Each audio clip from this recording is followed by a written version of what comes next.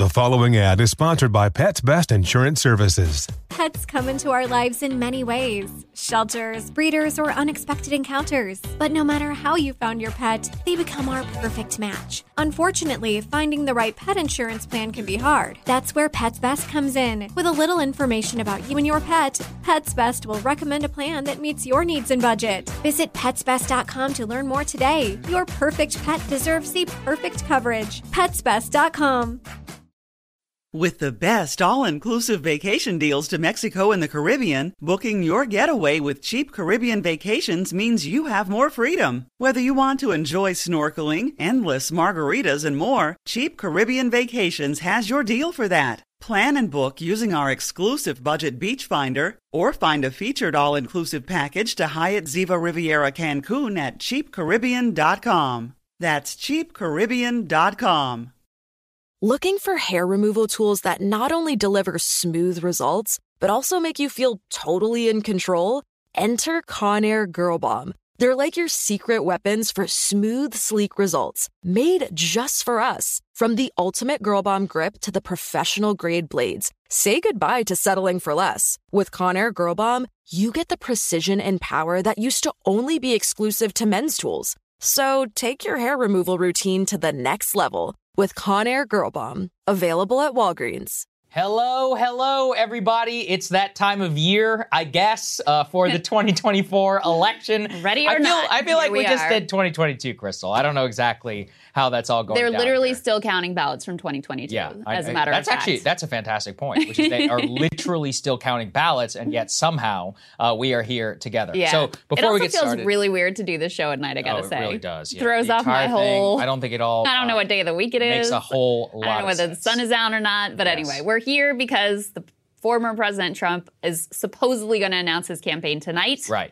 So we're going to do a whole thing. We're going to have a kind of a normal show ahead of time. We're going to look at the polls. We're going to talk about the Democrats. There were leadership elections today, all kinds of stuff to break down. More Republicans trying to distance themselves for Trump, potentially opening the door for Ron DeSantis. So we'll break all of that down. Ryan and Emily are going to join us as well. We have a couple announcements at the top as well. Two things. Live show, as you guys know, look, we have the New York and the Boston live show. We've got tickets that are on sale right now. The description links on any of our past videos has the code and the link in order to go and buy that. And then number two, we've got a special discount, live discount. You guys loved it so much during the midterm elections. We said, okay, fine. We can go ahead and we can bring this back for everybody. So that's at the top of the chat and down in the description of this video as well. But, I mean, Krystal, before we even get to the election, before you and I were coming on here, well, there is a potential major foreign policy crisis on all of our hands. So let's go ahead and put this up there on the screen. This is very important, what's happening in Poland, right near the Ukrainian border, near the city of Lviv, which we've talked about previously as a strategic waypoint. The immediate reaction was that Poland says that Russian-made missiles hit their territory and killed 2 people. Now, since that headline was cut for this show, we have a little bit more that we can offer all of you. The Polish foreign minister and the Polish president spoke with President Biden, who was woken up early. Currently, he is in Bali in Asia for the G20 summit, where President Duda did not confirm that these were Russian missiles, Krystal. He said that it was likely. He was not ascribing any actual motive. He did not say whether it was intentional or not. The Russians have come out and said that it's a fabrication, that there is no evidence, that they did not strike in that region. The United States has made no attribution here whatsoever. The Polish president, Duda, said that U.S. investigators are on their way to the site in order to, quote, ascertain exactly all what's going on there. There's a couple of different things that they wanted us to know. Number one, they're investigating the reasons. 2 people are dead. The military readiness of Poland, and of course, I should even say at the top, Poland is a NATO ally. That's why this is so important in the first place. Number 3, President Duda has both spoken with President Biden, with Prime Minister Sunak, with the NATO Secretary General Jens Stoltenberg, all tonight. before it came out and put out the statement. Finally, and this is what's most important for our purposes, Poland is currently considering whether to call for discussions under Article 4. So everybody here knows about Article 5, that is the collective defense. Well, if you attack one, attack against all. Article 4 is effectively a consideration as to whether their territorial integrity has been violated or not. To be 100% clear, they have not invoked Article 4. They are considering Article 4. And I'll read you directly what that says in English. The parties will consult together whenever, in the opinion of any of them, the territorial integrity, political independence, or security of any of the parties is threatened. So that's the direct quote from NATO's treaty and its understanding. But obviously, zoom out, 40, 50,000 foot and just say, this is a tremendously dangerous situation for the world. No matter what exactly happened, it could have been Russian missiles that were striking all across of Ukraine. It could have been Ukrainian air defense systems. We have no confirmation. We have no independent information, confirmation, etc. Right. Lots of accusations are flying around from the Russians to the Ukrainians to the Polish to the Lithuanians and the United States. And obviously, we're monitoring the situation very, very closely. Yes. I mean, there are several different possibilities for what happened here, sort of plausible explanations for what happened here. And we do have images of the area that was reportedly struck and, multiple confirmations that 2 people were killed in whatever happened. One possibility is that this was an intentional strike from Russia. Yes. No one has said that outright yet. Correct. We should be clear about that, and the Russians certainly deny that.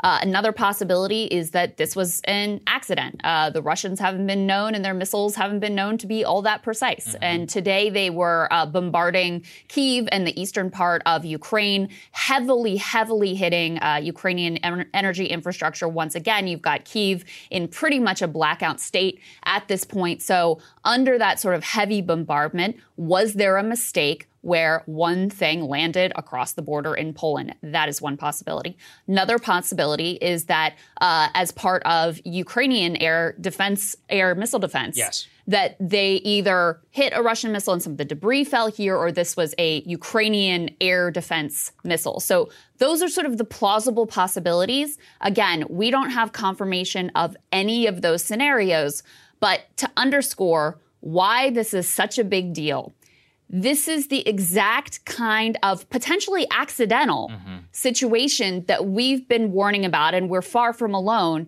in warning about the dangerous potential escalation from a situation like this. You have Poland now considering invoking Article 4. You have a major international incident. The one thing that I can say that is positive is that we know the Biden administration has been in communication with their Russian counterparts in recent days and weeks. Yes. Having those avenues of communication and those channels of communication open so that, if it was an accident, that can be made really clear. Any sort of potential escalatory moves can be telegraphed, so there's no misunderstanding of that as well. Those things are incredibly important for keeping a dangerous situation like this from going completely off the rails. But this is a scary situation. There's just no doubt about it. I don't think there's any other way to describe it. The moment I saw it, I was like, this is going to be big and it's going to be potentially bad. I think the best case scenario for the world is either the Russians say it was a mistake, they apologize, but they're already coming out and denying it. The Poles effectively either, they have some face-saving move where they will provide X amount more military assistance to Ukraine. The United States and NATO, in addition, do that as well. And hopefully we see no further escalation from that. But everything is on the table right now. I mean, if Russia did accidentally do this versus intentionally doing this, those are 2 very separate worlds. But everything that we know is that this will likely invite some sort of policy response. We have no idea what that is. What's scary is that within that policy response is a consideration of possible war. I mean, if let's say that the Western intelligence agencies say that or claim that this was an intentional act. I mean, that is an attack on a NATO country, and it would be within Poland and the NATO alliance's right in order to invoke that. Obviously, that would be in the World War III scenario. The other one, Poland, sort of understandably, given their location, has been among the most hawkish, if not the most hawkish, of the NATO allies. They and the whether they're whatever. We don't have to decide who's Baltic or not. They and the other Baltic states have long been the most hawkish whenever it comes to Ukraine.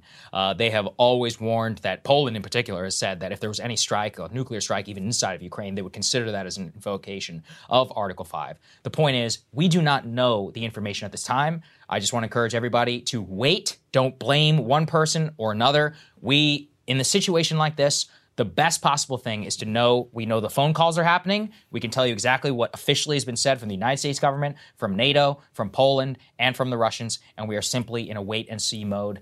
We saw a picture from President Biden that he tweeted out, clearly been roused from his sleep. Him, Jake Sullivan, and Secretary of State Anthony Blinken, all in Bali on the phone, very, very early Bali time, 5:30 a.m., on the phone with the Polish foreign minister. But, you see the president roused out of bed, talking about NATO, Article 4, Article 5, the considerations. There are diplomatic, there's been a summons by the Polish government for their Russian minister, their ambassador, to come and explain the situation. So all eyes right now on the Kremlin, and we will try and keep everybody as updated throughout this stream as possible. Yeah, and the last thing I want to say about this before we move into the politics, I think this all really underscores what a critical presidential race we are facing in terms of who's going to be the next commander-in-chief. Yes. So, it's kind of an appropriate table setter, I guess, in that way. And then the last thing that I have to say is that scenarios like this are exactly why, even though we, completely believe the Ukrainian cause is just,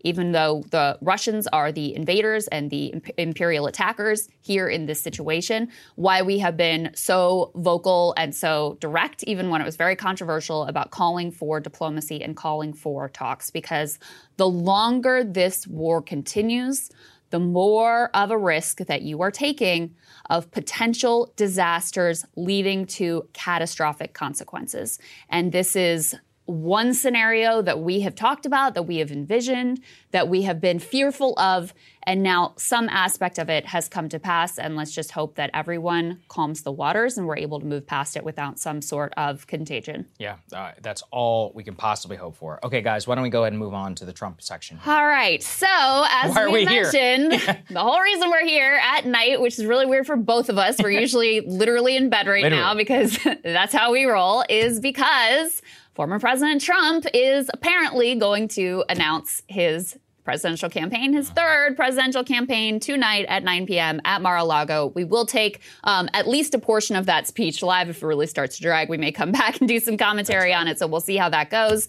There are already his fans and admirers outside of Mar-a-Lago, very animated. Apparently there was some stomping of a Ron DeSantis flag going on. Wow. The real hardcore folks are out there tonight.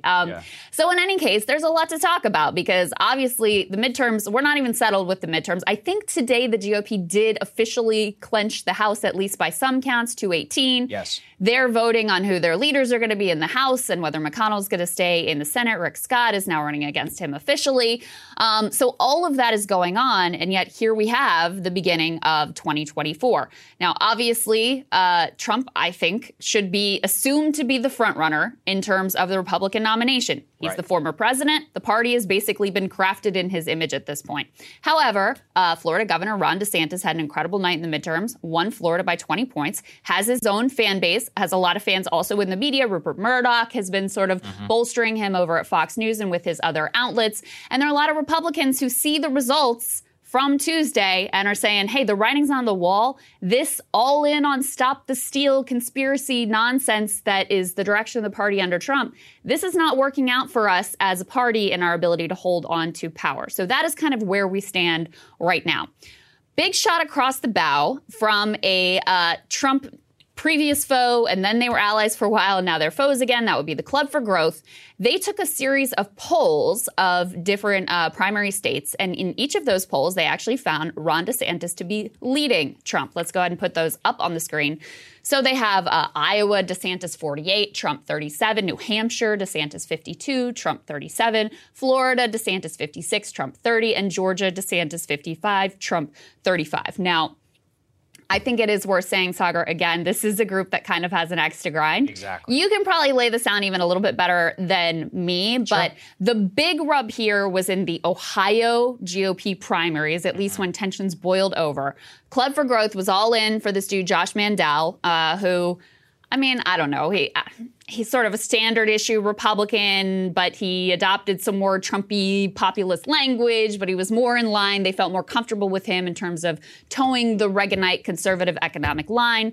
Trump was all in with J.D. Vance, and they were tweeting at each other, and it was a whole thing. For people to understand, it's a little bit of an internecine D.C. war, but does matter for all of you. So the Club for Growth was a Tea Party-backed organization, very libertarian, very economically, quote-unquote, conservative in the way that you would think of like a Mitt Romney. So what happened? They were very against Trump in 2016 because of his positions on trade, on healthcare, many of the things that he said. After Trump won the nomination, and especially after he won the presidency, they successfully co-opted his administration and got their preferred tax legislation and many other things through. So they were all allies. Everybody was cool for a while. The reason why it matters is that Club for Growth has a roster of a ton of billionaires. A lot of the more traditional, the Koch types and others, give them tens and tens of millions of dollars, hundreds of millions really, every cycle, and they will use that to back candidates. So then there was a big civil war between Josh Mandel and J.D. Vance. So J.D. Vance was backed by Trump. The Club for Growth went all out against him, mostly because of his positions on trade. Josh Mandel was really more of a stop-the-steal, clownish type figure,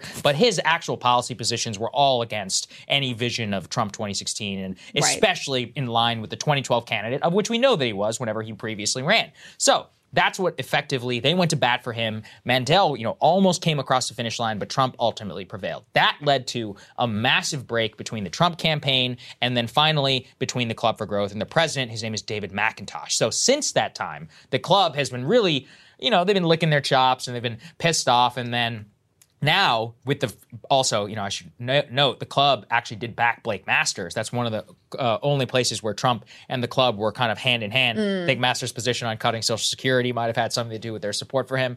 The point being that it's kind of complicated. Now, since the midterm results, though, the club smells blood in the water, and they are gunning for Trump. They're trying to co-opt the Republican elites to try and do some sort of draft DeSantis campaign. And that's why you see the release not only of these polls, but now we have another poll that you found, Krystal, from the Texas GOP. Let's go ahead and put this up there on the screen, that also shows Florida Governor DeSantis up 11 points in the Texas 2024 GOP primary matchup. However, this is a major caveat that I think that our audience deserves right now.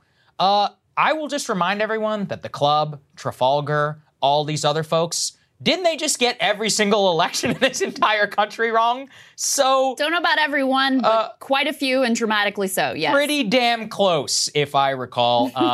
Patty Murray, they had her down by 1. She wins by 14. Mm-hmm. What was it? New Hampshire, they had her at 1. She wins by 10.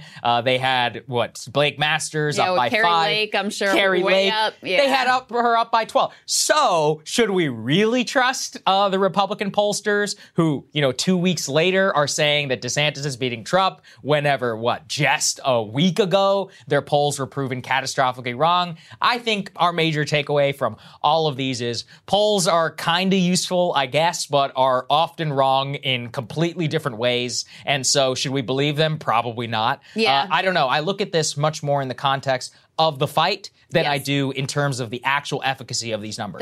That's what's most interesting about it is there's clearly somewhat of an effort, a coordinated effort here to move away from Trump, with the argument being basically like, this guy can't win. Mm-hmm. He's an albatross around our necks. Not wrong, by the way. The question is, what is the GOP base in this for? Right. What is it that they want? And so you have a very clear sort of like elite level effort to make Ron DeSantis the guy, and putting out all these polls is one part of that. But I mean, I don't want to say this is just an elite phenomenon. There's genuine enthusiasm for Ron DeSantis. Of course. People like him. They respect him. A lot of people who like Trump also like Ron DeSantis as well. It's not like their camps are totally, in separate corners here either. There's a lot of overlap, but that's sort of the backstory of why these polls are coming out and what their aim and what their purpose ultimately is. We have one more for you. Let's go ahead and put this up on the screen. This is from YouGov. Yeah. And this has DeSantis 42, Trump 35. And actually, I did see another poll today that had it Trump back on top, over top of DeSantis, which just shows you the numbers are a little bit all over the place right now. And I would just say too, I just remember back to before Trump, the 2012 Republican primary, and in 2016, and you'd have these candidates that are polling well and the theoretical, all this support. But when he actually came head-to-head with Trump, well, it's a different deal. On the debate stage, how did that work out for a whole lot of would-be contenders who supposedly had a lot of moneyed support and elite support and even some base support? And ultimately, you know, it all sort of crumbled in the face of Donald Trump. So is that going to replay this time? Who knows? You know, the past is not the future. You have to live it out in real time and see how it all comes down. We all have a potential indictment hanging over the head of Trump, which could throw another, you know, sort of another chaos element into this whole situation. But as I said at the beginning, I think you should assume that Trump is the front runner. There is no organized DeSantis campaign right now in terms of a team and a real concerted effort. He hasn't even potentially decided that he's going to run. So the man who is likely announcing tonight at Mar-a-Lago continues to be the most likely GOP nominee ultimately. I don't think there is any other takeaway than that. I do not bet against Trump until he will literally like crumble before us. I would have to believe like a whopping DeSantis victory on Super Tuesday before I would count him out. And then honestly, even then, I mean, can you really say that you can confidently that Trump will bow out? Like, let's say even in a scenario where DeSantis narrowly beats him in a head-to-head. Well, what if he runs as third party? People have pointed out that many states have sore loser laws where if you're the nominee and you lose there, you can't run third party. What if he pulls a Georgia in 2020 and just tells people not to vote because the primary was rigged against him? I kind of remember how that one turned out for people. So it's a confounding variable, which is just so unpredictable that absent him literally dying, you can't count him out until he's gone. Absolutely in terms of his not. impact, there is just, and I think there's a lot of wish casting that is going on right now. It's undeniable that DeSantis is probably in the best situation he's ever been in vis-a-vis Trump. Absolutely. Is that enough to win head to head? Here's the other problem. DeSantis ain't the only guy running. Why don't we go ahead and move on now to our second part? So we have some updates on some additional comments of senators, members of Congress, other electeds, other sort of consultant types trying to distance themselves for Trump and at least anonymously willing to kind of throw him under the bus. Let's go ahead and put this up on the screen from Politico. They had a whole rundown of different senators and members of Congress. The headline here is Republicans cringe as Trump 2024 approaches. And you had a lot of people kind of equivocating. You know, you had one rank and file House Republican speaking candidly on the condition of anonymity, which, by the way, tells you a lot that these people don't have the nerve to cross him publicly. That says a lot, too. This person said, in a contested race in a Republican primary, there are other people that I would support. I can make a strong case where he costs us the House in 18, costs us the Senate in 22, and costs us the White House in 20, and yet he wants us to rehire him because he likes the attention. So again, willing to say it anonymously. Will they say it on the record? Not yet. You did have Senator Thune, who was certainly not willing to endorse Trump, but also not willing to totally throw him under the bus. He says, it's clear that running on relitigating the 2020 election is not a winning strategy. I'm not endorsing anybody at this point. So that's at least a little bit of a jab towards Trump and his obsession with Stop the Steal. Senator Tom Cotton said he had no comment on Trump's likely run. Senator Roger Marshall said he was not taking any questions. And then you do have some people who are willing to come out directly and support him. Elise Stefanik of New York, Richard Hudson of North Carolina, Whip hopeful Jim Banks already vowed to back Trump even before his bid is official. So a lot of people who are no comment. A lot of people who are, willing to anonymously say we think we should do something else.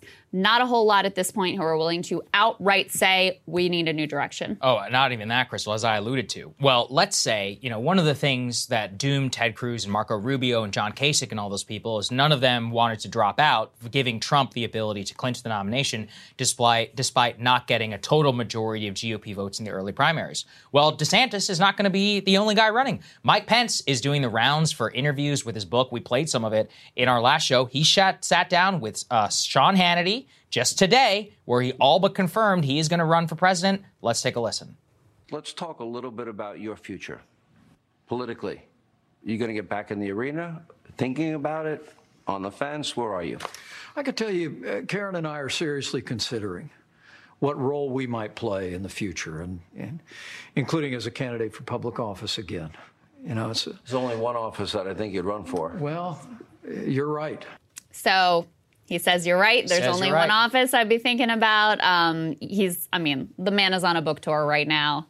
going, sitting down. Sean Hannity, of course, is like the biggest Trump booster of all time and trying to get back in good with conservative media. Do I think that Mike Pence's potential presidential run is really going anywhere? No. Could he potentially get 10 points of that anti-Trump vote and cut into DeSantis' margin? Yes, absolutely. Last time I checked, Krystal, there's a lot of southern states on Super Tuesday, a lot of evangelicals who live in those states. They like Mike Pence. Mike Pence is going hard defending abortion. I was just reading a New York Times piece this morning wherever he did an interview with Maggie Haberman over at the New York Times, and he was enthusiastic about the Dobbs decision. He was taking credit for the Dobbs decision, making sure that people knew that it was he who helped do the Supreme Court test. And, people forget one of the reasons that Trump picked Mike Pence is he had real credibility with the evangelicals who crawled over glass to vote for him in 2016. And I predict, they will have to be somewhat split because Trump ultimately was the guy who delivered for them. But many of them know that Pence was the real driver's seat behind putting social conservatism there to the test. Don't forget, Ted Cruz won a sizable portion of the GOP vote in 2016, and he was explicitly running against Obergefell on the same abortion position as Mike Pence. We can't count that out. At the same time, DeSantis is not going to want for money. Not at all. Let's put this up there. Ken Griffin, you guys might remember him from GameStop. Well, the multi-billionaire worth some $29 billion, I love this, by the way, speaking in Singapore at a conference, said that three-time loser Trump needs to step aside for Ron DeSantis. Per what he has said, both publicly and privately, Krystal, Ken Griffin is effectively guaranteeing a blank check for Ron DeSantis if he wanted to run for president. Listen, that doesn't hurt. By the way, go ahead and read the subhead there. It says that the U.S. is playing for fire when it comes to China's tech limits. So at the very same time that he is advocating for Ron DeSantis to run, he's also like, we need to stop that trade war with China. That's really creating tensions with all of us. The one good thing that Trump did and that Biden is doing. The best thing that Trump did, effectively Trump ushered in a paradigm shift and has now made it the dominant position to be want a trade war with China. At the very least, let's put trade war aside, protect American industry. That is the one thing that this multi-billionaire Ken Griffin doesn't want. So always pay attention to what some of the wants that these people have. That's the Club for Growth's problem too, because they loved the tax cuts, but the trade, the one thing Trump did that was actually decent and directionally correct, that's the part they have the issue with, of course. And so then finally, let's get to the ultimate shot across the bow. Ron DeSantis finally asked about Trump's comments, Ron DeSanctimonious, all of that. He gave some veiled criticism and hit back, I guess, in his own little DeSantis way. Let's take a listen.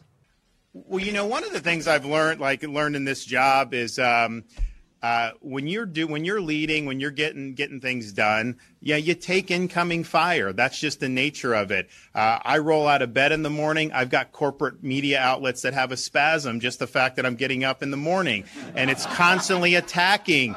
And this is just what's happened. I don't think any governor got attacked more, particularly by corporate media, than me over my 4-year term. And yet, I think what you learn is all that's just noise. And really what matters is, are you leading? Are you getting in front of issues? Are you delivering results for people? And are you standing up for folks? And if you do that, then none of that stuff matters. And that's what we've done. We focused on results and leadership.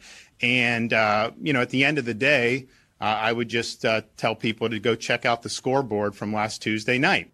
What do you think of that? Scoreboard. I thought it was a bit of a weak response because I think he should have just led with that. I think it would have had some gravitas to it if he was like, I will let the election results speak for themselves, something like that. That was a little, because he was trying to conflate Trump criticism with the corporate media. And I'm like, well, hold on a second, dude. Like, what are we talking about here? The whole wind up to it just spoke to like him being uncomfortable.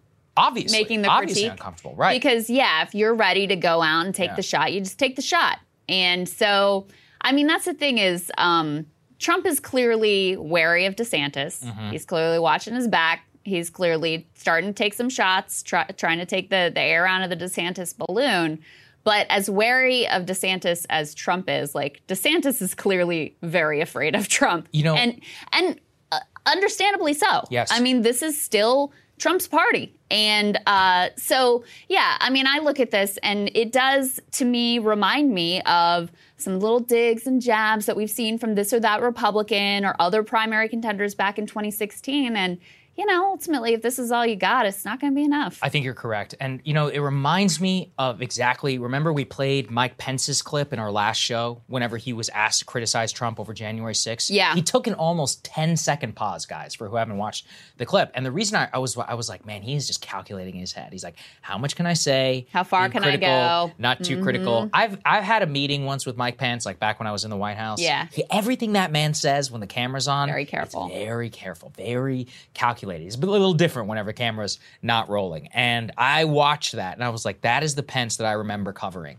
as a White House correspondent. Hyper-calibrated language. So to watch him, to watch DeSantis, the fact is that we are here tonight to cover Donald Trump running again for the 2024 election. To come at the king, you best not miss, as they said in The Wire. And for me, to watch Mike Pence and Ron DeSantis still effectively sitting on their heels. And what I mean by that is you can talk in the media all you want. Where are your consultants? Do you have a proper super PAC? Are you ready to roll? Are you ready to go? You better get your ass on a plane to Iowa. You better get your ass on a plane to New Hampshire. You better get ready for Super Tuesday for Nevada.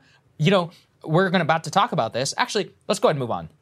Campaign. This is why it matters, which is that in the campaign section, let's put this up there on the screen, we have some of the staff which is getting ready. We can see now that inside of the 2024 announcement, the headline here is the dicey one.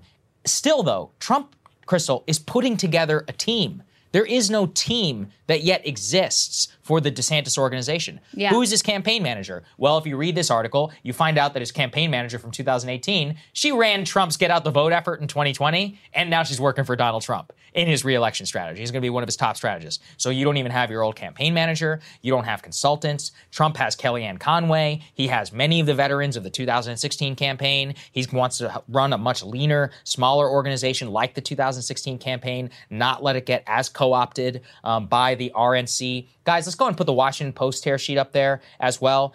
They also report on some of the insiders stuff of what's happening. The reason that these things matter, guys, is that these are the nitty-gritty nuts and bolts of campaigns. So we were talking there previously about DeSantis and Susan Wiles. She is the woman who literally ran his campaign, but she also ran Trump in 2016 and Trump in 2020. Stephen Chung, who I remember, he used to work at the UFC, actually. He was on the Trump campaign. He's going to be running communications. Another thing that they point to is that the Trump Make America Great Again super PAC ready to roll. And not only that, they have the old Trump email list. They're the ones who have been fundraising for his fake Stop the Steal lawsuits. They're the ones who have been fundraising during the Senate. He has millions and millions of emails. He's got his new director of that super PAC ready to go, presumably in order to rake in all of the donations.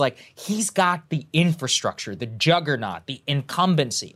That is so difficult to beat in a true head-to-head matchup. For DeSantis to pull this off, it has to be the coup of the century. And you have to have a ground game. You have to have money. You have to have an organization. Who's he got? I don't see anybody yet. You can say that it's coming, but every day it's coming, Donald Trump is here. He's announcing tonight. He's ready to roll. Yep. He's ready to get the money. He's got everything he possibly needs. Yeah, and that's why I thought all the chatter about we should wait until after the Georgia runoffs. No. Yes. Maybe for the good of the party. Right. He doesn't give a shit about the good of the party. Exactly. He gives a shit about the good of himself.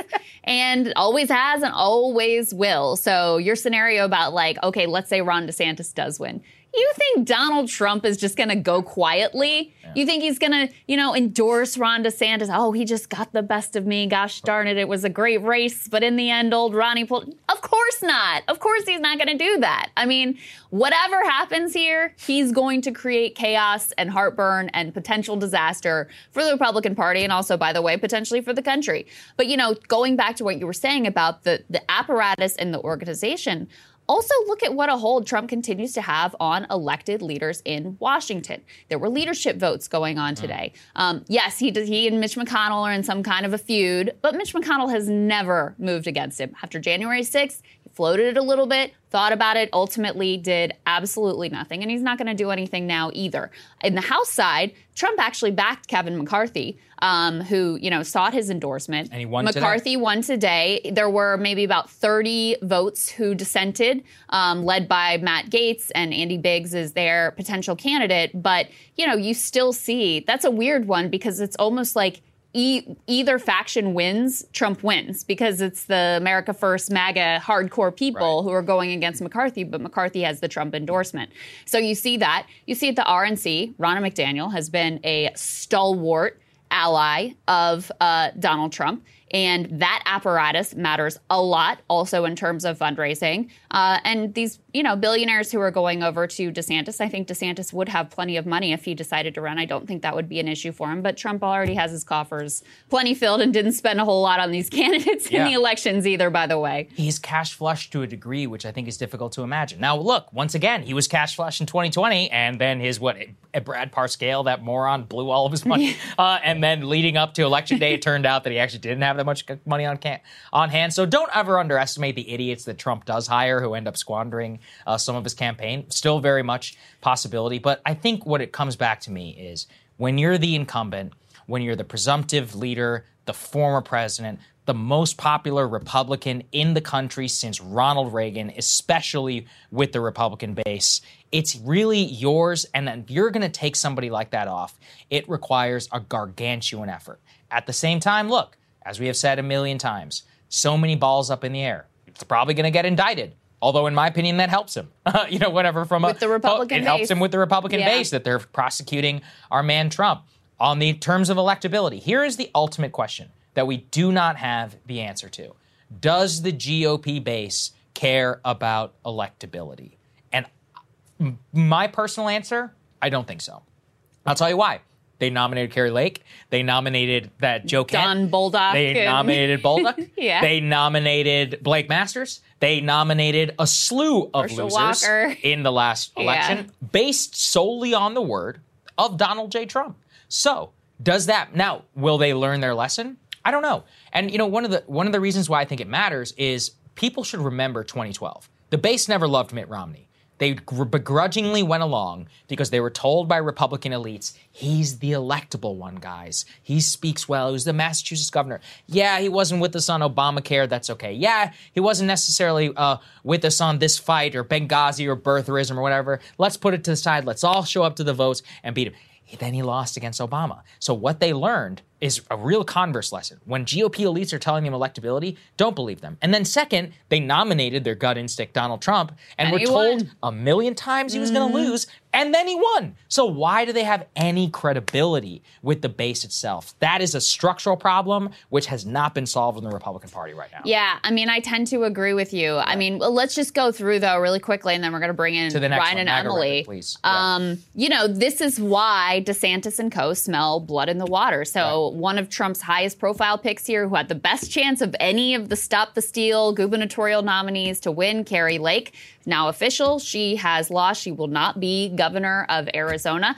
That means, let's go ahead and go to the second element in the C block here of all of the wins and losses of Trump. He lost every single governor's race, save for one, Lombardo in Nevada, who I don't think was an election denier directly. Correct. In the Senate, he lost all of them except for incumbent Senator Ron Johnson, who narrowly squeaks by, and Herschel Walker, who is behind but went to the runoff. And for Secretary of State, and these ones really mattered because, Secretary of State is just about running elections, basically.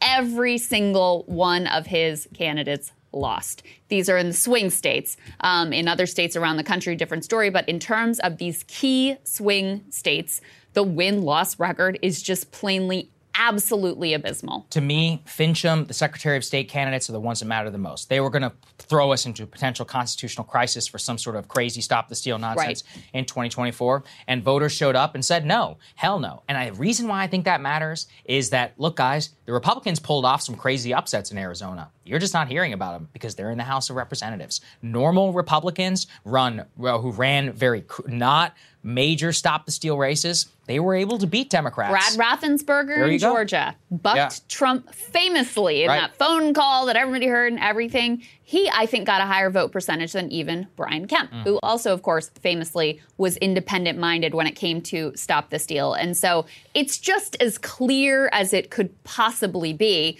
At the same time, you have a lot of soul-searching going on the Republican side, including Senator Josh Hawley, who says now that the old Republican Party is dead. Let's take a listen to that.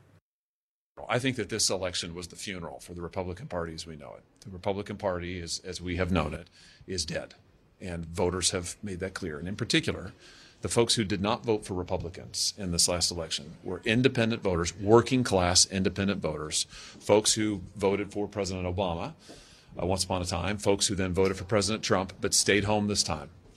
We are not a majority party unless we can appeal to those voters. When he says that, what does he mean by that? So I think he means on the economic front. Hawley, of course, was with Trump on Stop the Steal. He was the first senator really to endorse Stop the Steal. Fist yeah, picture. A very unfortunate picture for him that came out.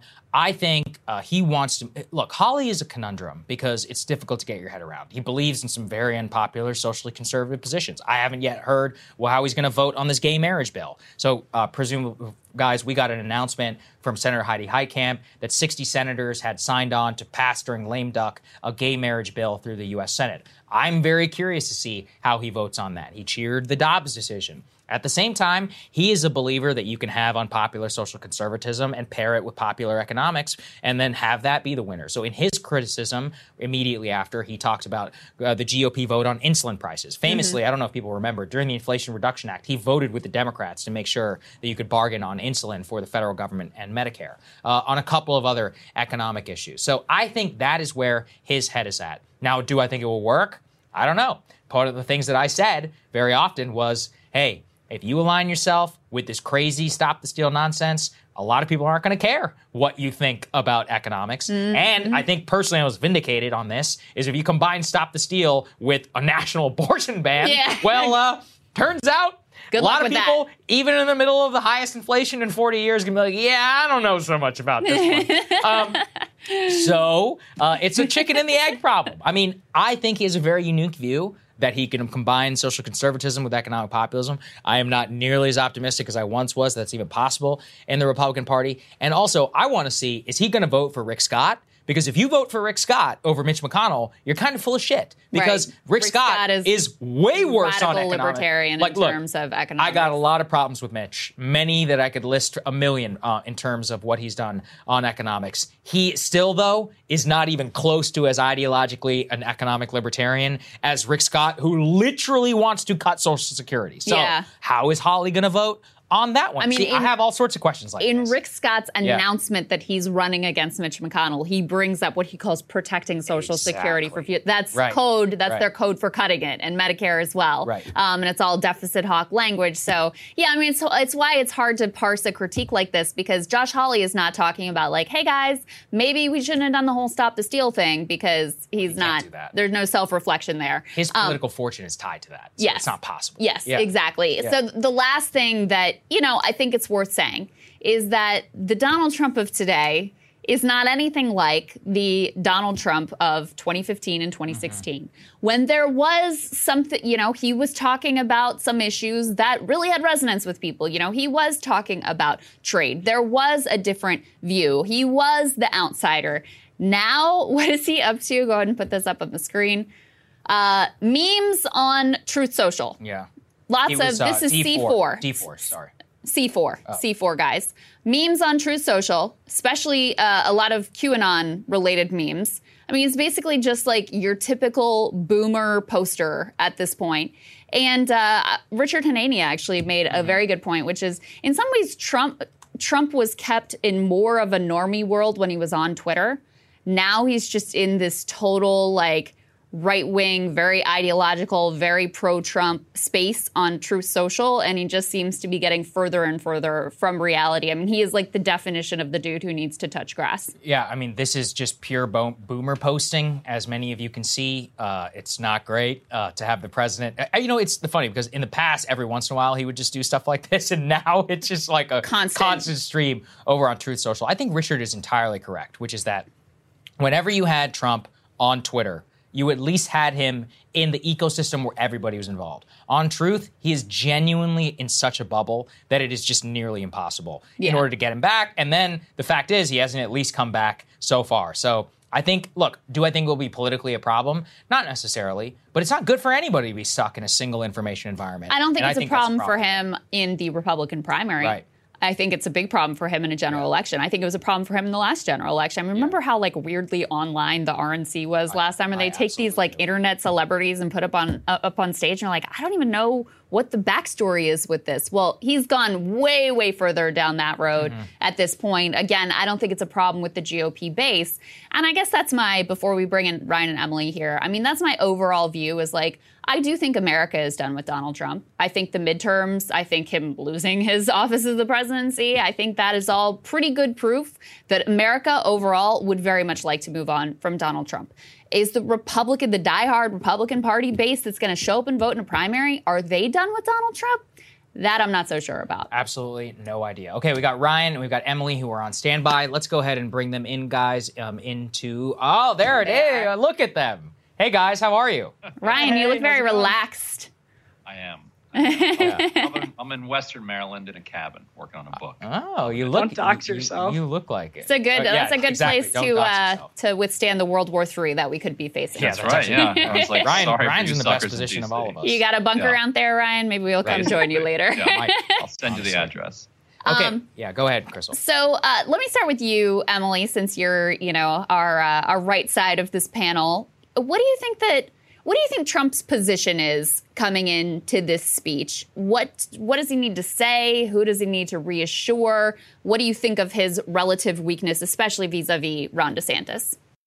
Yeah, I was just trying to work this out in a story that I wrote tonight, because the math to me is, I think, where Trump has a real problem, in that you have some 3 out of 10 voters that support Trump more than they support the Republican Party. That's the hardcore Trump base. That's 3 out of 10 Republican voters.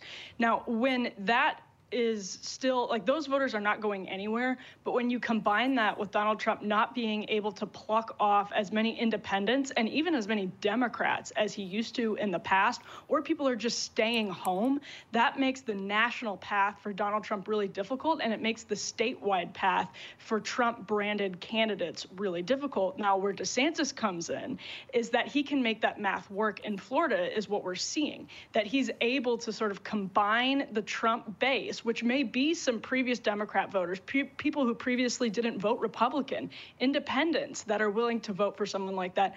Ron DeSantis is doing that, and he's bringing in more minorities. So that's where you're getting people saying, clearly, the answer to this question is Ron DeSantis. How could Donald Trump even think about running again? But the last thing I'll say is before the sort of D.C. commentariat, especially on the right, tries to orchestrate this top-down coup against Trump in favor of DeSantis, they should be aware that there are still people out there. You're asking them to choose between Donald Trump and a regular traditional politician, and it's entirely rational if they say, screw you. I'm not trusting any normal politician. I've been screwed by the system for years. I've been screwed by the political system over and over again. So I'm going to take my chance with Donald Trump. I'd rather put my trust in Donald Trump, who says no to wars, says no to the political establishment, says no. And whether or not you think that argument's a good one, I personally disagree with it. It's a rational thing for people who have zero trust left in the system to do, and I think people on the right are underestimating the degree to which people will still make that calculus. I completely agree with you, Emily. Ryan, to me, that's a central question. Does the GOP base care about electability when told by elites? What do you think in terms of, well, everything in the context before we get to the election or the announcement tonight? I mean, I think they do and they don't, but it doesn't matter because they don't care what the elites say about electability.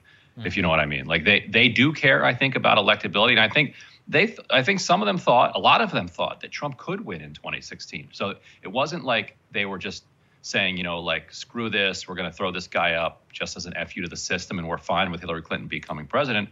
A lot of them thought, they'd been watching Trump on Celebrity Apprentice for years. They're like, this guy's great. Like, this guy can actually beat Hillary Clinton. So a lot of them never quite believed these electability arguments. And I think today they still believe the electability arguments, but it's cut by the doubt in whether or not elections are credible.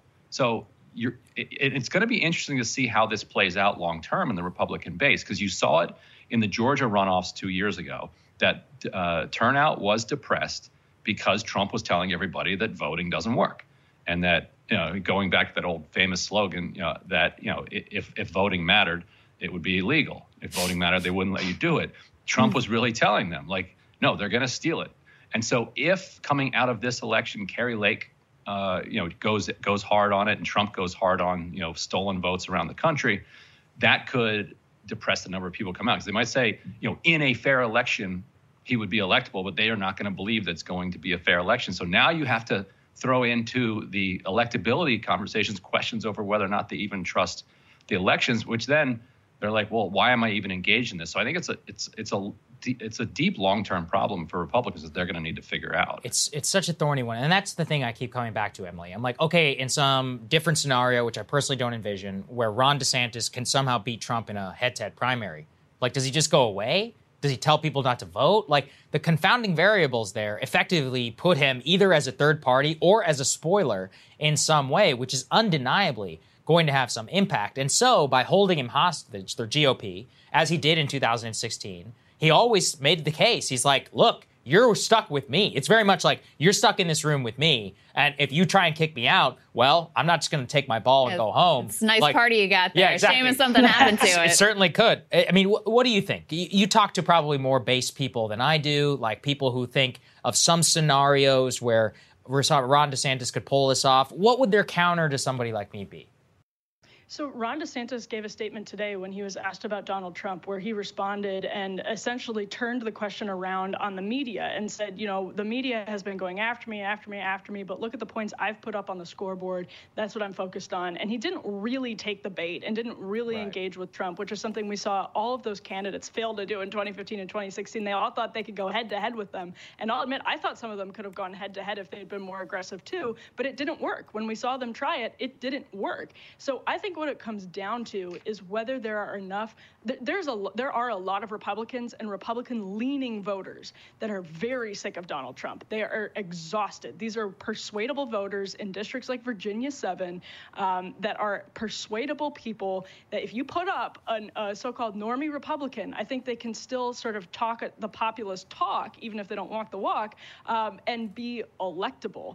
That said, Ron DeSantis is good proof of that. So are there enough people that in a Republican primary are so done with the Trump show that they will actually vote for Ron DeSantis? I think that's a really tough question in the primary, because if you remember, most Republican voters in 2015 and 2016 rejected Trumpism. They rejected Donald Trump. Most people voted against Donald Trump. But when you have a field that's that split and Trump's base that is that hardcore, 30% of Republican primary voters, someone is going to have to get over that 30% threshold, which could, it could gain or lose a little bit depending on how the primaries go.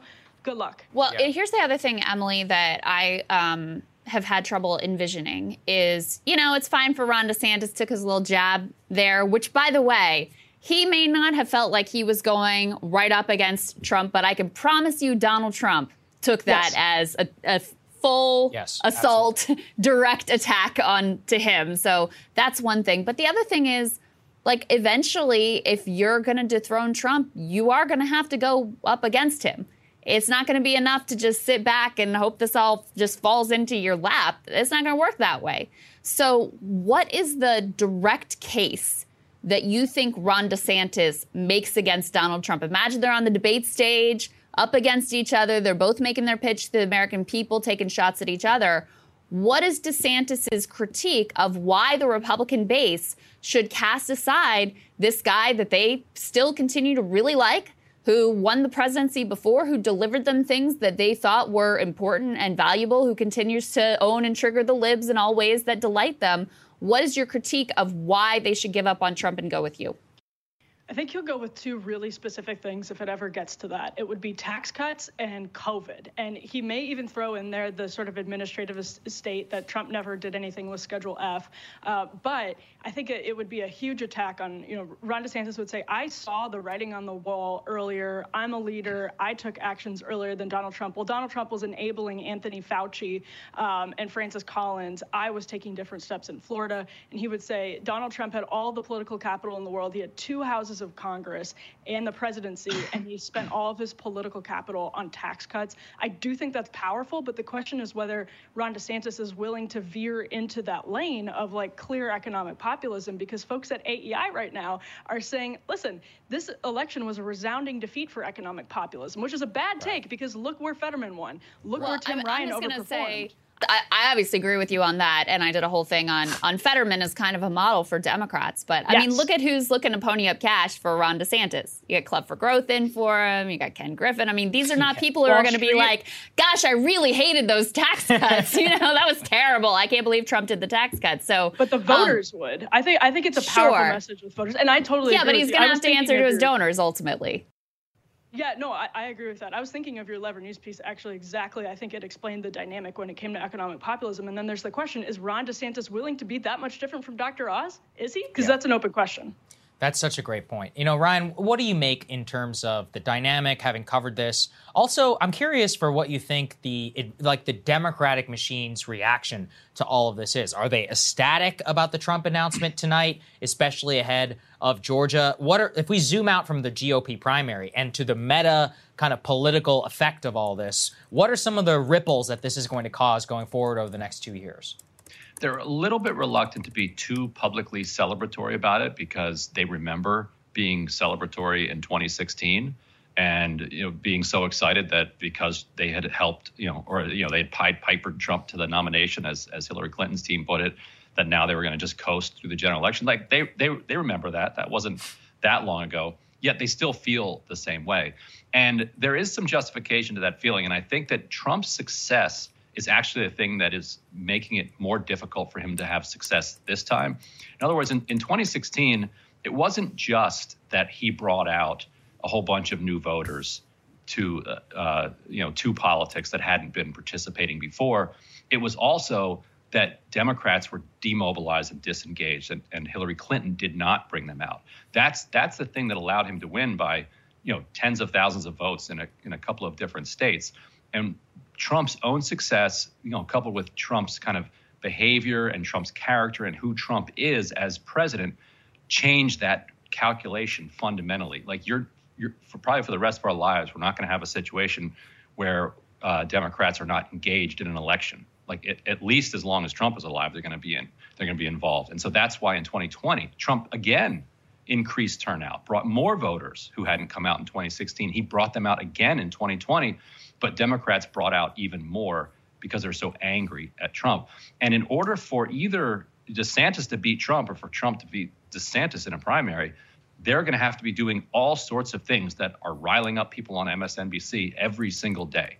And so if DeSantis does beat Trump in the primary, to Democratic voters, he will be as hostile a figure to them as Trump because he will have had to kind of out-Trump Trump on the way to the nomination. And so that means they're going to have to find even more voters who didn't come out in 2020 because Democrats are going to continue to find young people and other people who are infuriated at the MAGA Republicans, and it's going to make it so that Trump isn't going to be able to kind of sleepwalk his way into the White House again. That's right. Over. Like you get one shot at that. Heads up to the audience. We will bring the stream as soon as it begins. We're watching a little bit about what's happening here. The former president making his way to the podium right now through a C in Mar-a-Lago. Looks like he's more or less on time. Yeah, he's on time, which I'm absolutely shocked by. Yeah, he's walking out. Under budget.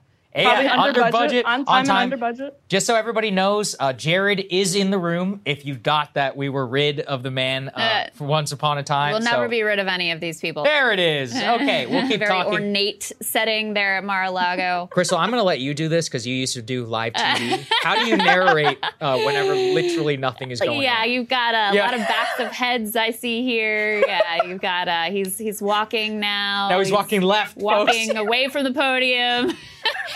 Ryan, while we're waiting for the former president to finally get around to speaking, quickly, if you could, what is your expectation about a potential indictment and whether that could help or hurt Trump here?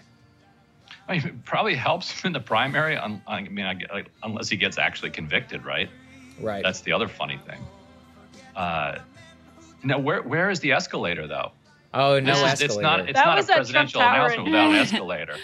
I will say, it's nice to see the red tie back. Every once in a while, he would flirt with a different colored tie. It's good to see him return entirely. Oh, listen to that beautiful music, folks. Amazing. I'm getting a lot of flashbacks to my time as a White House correspondent. I had to sit through so many of these goddamn events.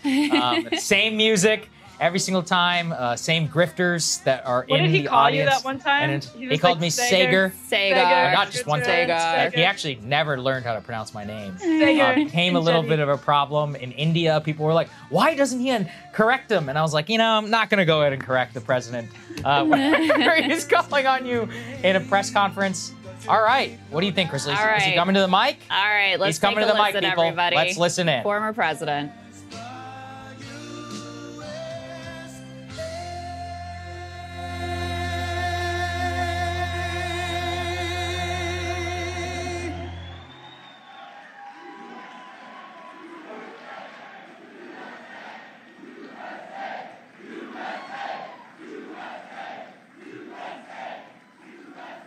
Well, thank you very much. And on behalf of Melania, myself, and our entire family, I want to thank you all for being here tonight. It's a very special occasion at a very special place.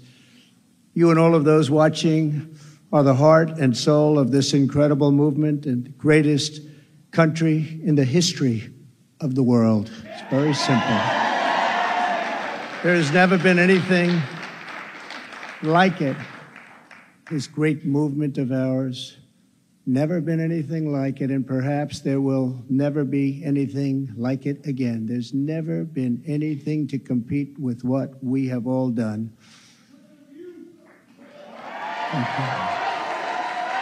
Ladies and gentlemen, distinguished guests, and my fellow citizens, America's comeback starts right now.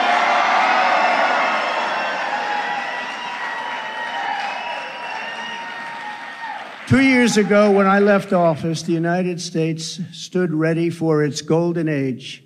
Our nation was at the pinnacle of power, prosperity, and prestige, towering above all rivals, vanquishing all enemies, and striding into the future, confident and so strong. In 4 short years, everybody was doing great. Men, women, African Americans, Asian Americans, Hispanic Americans, everybody was thriving like never before.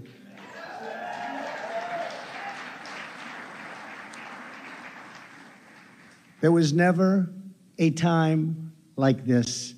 We turned the page on decades of globalist sellouts and one-sided trade deals, lifted millions out of poverty, and together we built the greatest economy in the history of the world. When the virus hit our shores, I took decisive action and saved lives and the U.S. economy. And by October of the same year, America was roaring back with the #1 fastest economic recovery ever recorded. How about that? All of the incoming administration and all they had to do was just sit back and watch. Inflation was non-existent. Our southern border was by far the strongest ever. And because the border was so tight, drugs were coming into our country at the lowest level in many, many years. Importantly, after decades of rising energy costs, the United States had finally attained the impossible dream of American energy independence, which soon would have turned into energy dominance.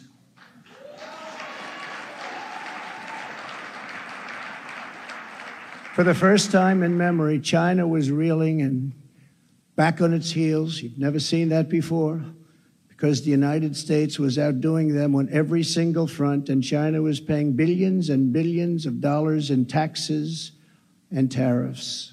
The farmers know that because they got 28 billion of it.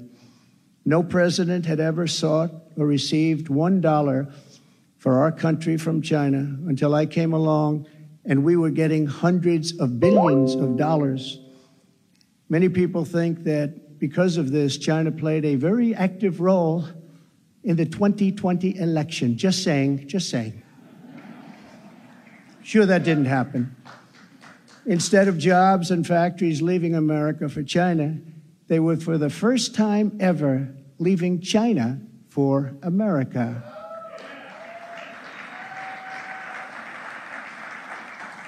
Businesses were pouring back because of our historic tax and regulation cuts, the biggest in both categories in history. bigger even than what Ronald Reagan was able to produce, and he produced a lot. China, Russia, Iran, and North Korea were in check and respected. They respected the United States, and quite honestly, they respected me. I knew them well.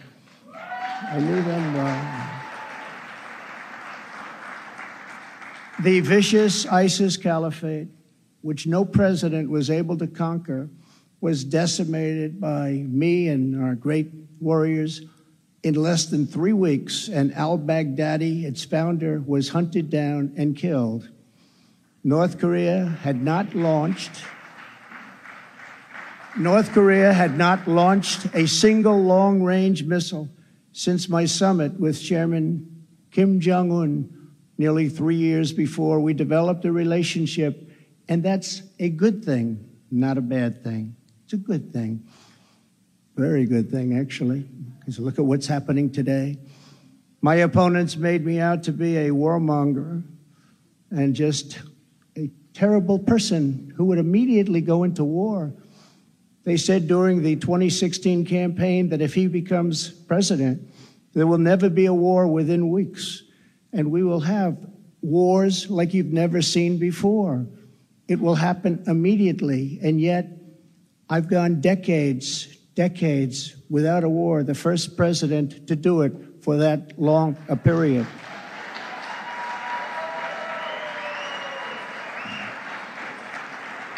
The world was at peace, America was prospering, and our country was on track for an amazing future because I made big promises to the American people, and unlike other presidents, I kept my promises. I kept them.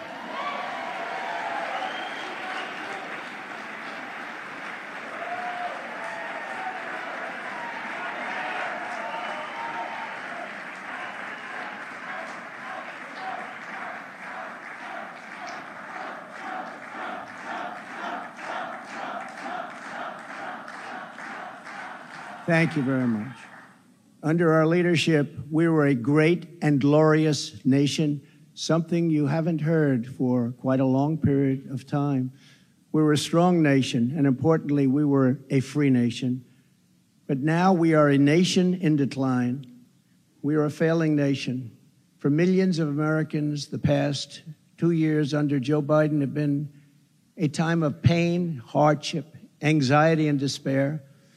As we speak, inflation is the highest in over 50 years. Gas prices have reached the highest levels in history and expect them to go much higher now that the strategic national reserves, which I filled up, have been virtually drained in order to keep gasoline prices lower just prior to the election. Joe Biden has intentionally surrendered our energy independence. There is no longer even a thought of dominance, and we are now begging for energy help from foreign nations, many of whom find us detestable. Our southern border has been erased, and our country is being invaded by millions and millions of unknown people, many of whom are entering for a very bad and sinister reason. And you know what that reason is. We will be paying a big price for this invasion into our country for years to come. Hundreds of thousands of pounds of deadly drugs, including very lethal fentanyl, are flooding across the now open and totally porous southern border. The blood-soaked streets of our once great cities are cesspools of violent crimes, which are being watched all over the world as leadership of other countries explain that this is what America and democracy is really all about. How sad. The United States has been embarrassed, humiliated, and weakened for all to see. The disasters in Afghanistan, perhaps the most embarrassing moment in the history of our country, where we lost lives, left Americans behind, and surrendered $85 billion worth of the finest military equipment anywhere in the world. And Ukraine, which would have never happened if I were your president, are something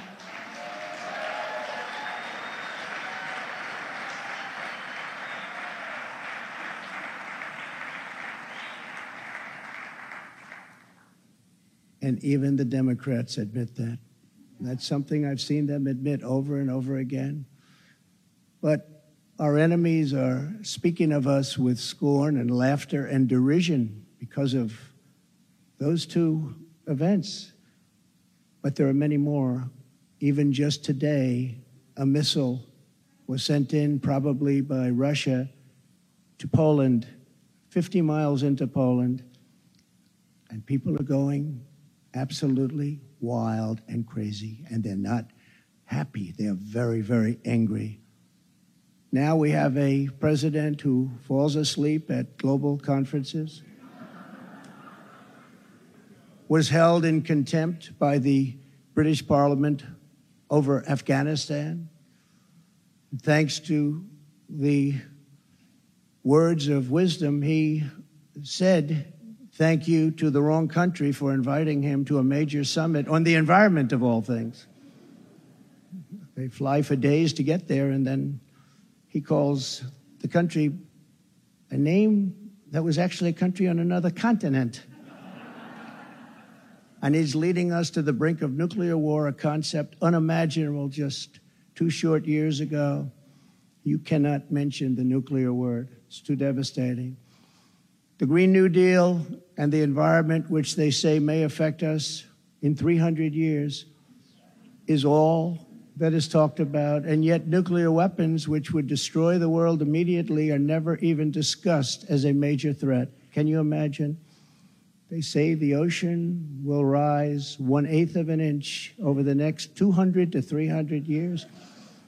But don't worry about nuclear weapons that can take out entire countries with one shot.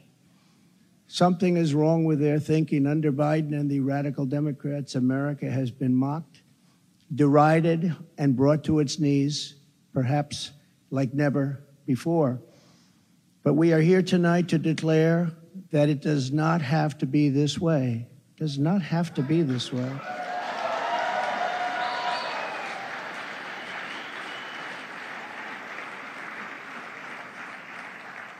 Two years ago, we were a great nation, and soon we will be a great nation again.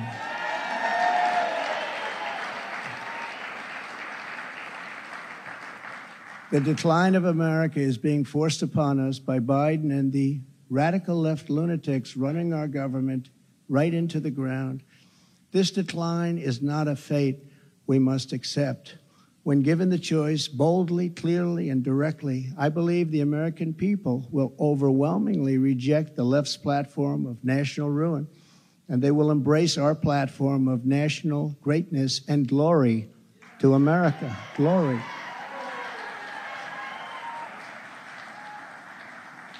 Exactly 1 week ago, our citizens voted in the important midterm elections, and despite a ridiculously long and unnecessary period of waiting, far longer, in fact, than any third world country, just a short time ago, the Republicans won back control of the House of Representatives.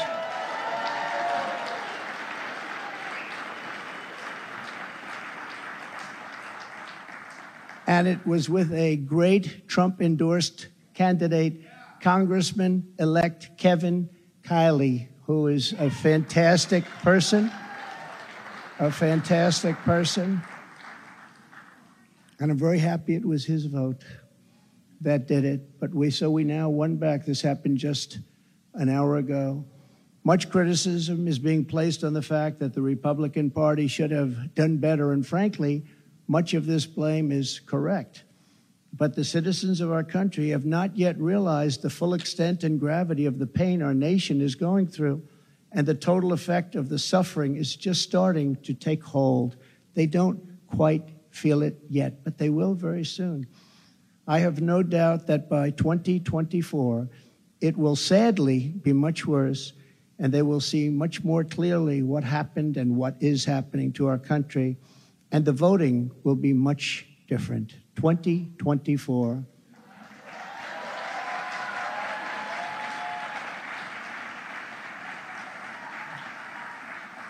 Are you getting ready?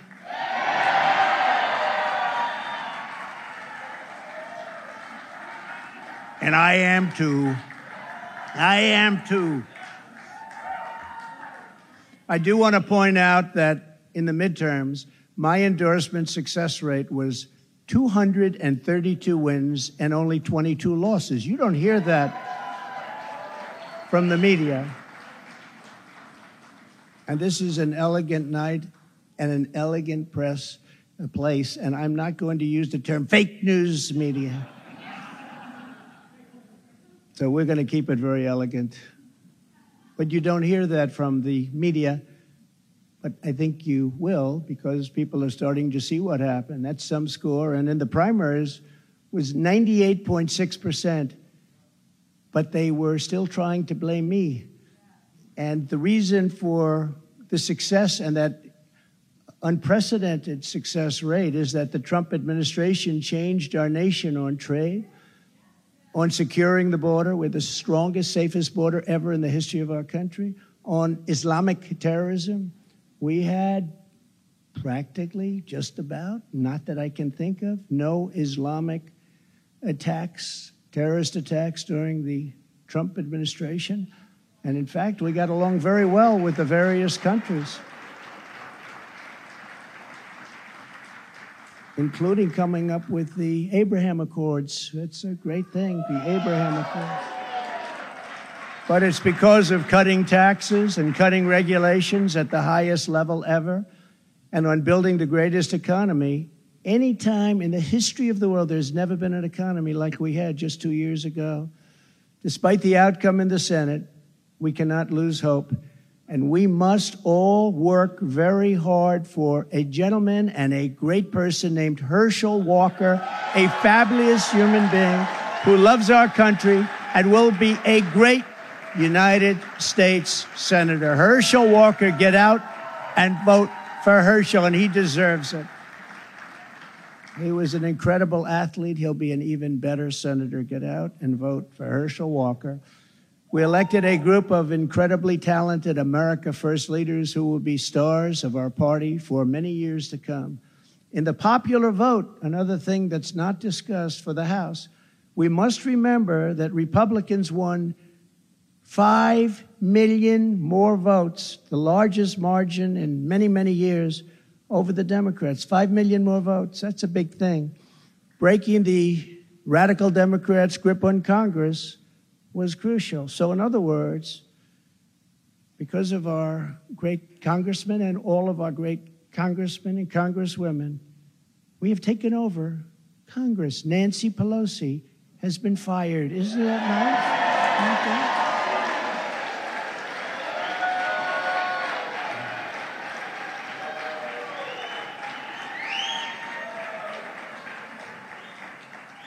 I told them, I said, if you just keep a little bit lower standard, you're going to have a big victory. They said, let's win by 40 seats. Let's win by 50. I said, if you win by 2 seats, be happy. But she's on her way to another country right now. She's been fired. But we always have known that this was not the end. It was only the beginning of our fight to rescue the American dream. And it's a word you don't use, 2 words. I don't want to be Joe. It's 2 words, American dream. That was not good what he did. There are a lot of bad things, like going to Idaho and saying, welcome to the state of Florida. I really love it. In order to make America great and glorious again, I am tonight announcing my candidacy for President of the United States.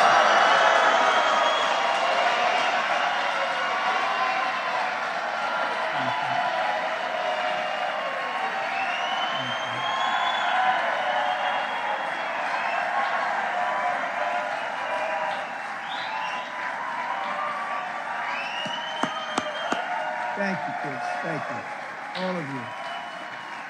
Thank you. Thank you. So many incredible friends and family here tonight. It's such a beautiful thing. Some people say, how do you speak before so many people all the time?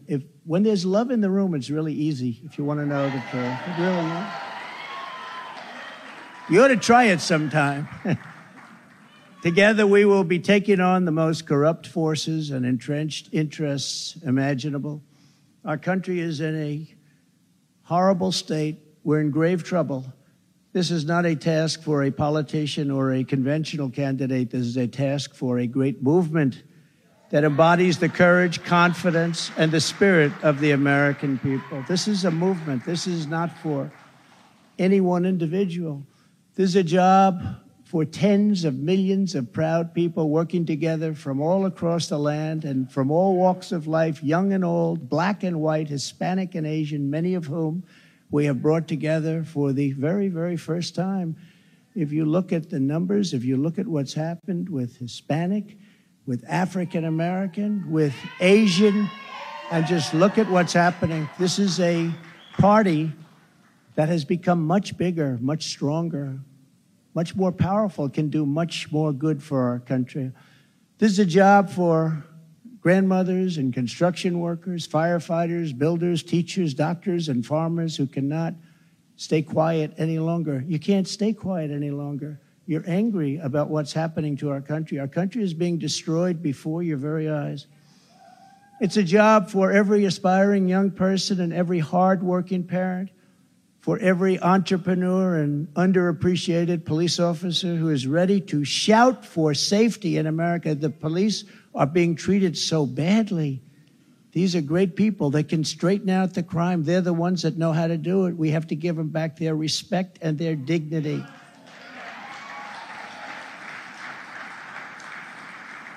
This will not be my campaign. This will be our campaign all together.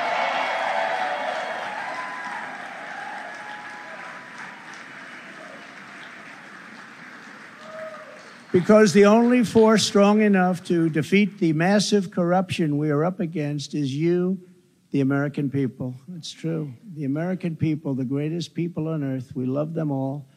And we love both sides. We're going to bring people together. We're going to unify people. And it was happening in the previous administration, previous to the previous. And what was bringing them together was success. Prior to COVID coming in, the people were calling me, you wouldn't believe it. People that were so far left, I figured they'd never speak to me and I would never speak to them. But our success was so incredible, like never before. And then COVID started coming in from China. We call it the China virus. Some people call it other things, but it was devastating and we built it back and did an incredible job. But when people say Republicans or Democrats or liberals or conservatives, I say we can all get together. And we were doing that. That was happening just prior because the success was greater than this country has ever had. We were leapfrogging China and leapfrogging everybody else, and everybody wanted a piece of it.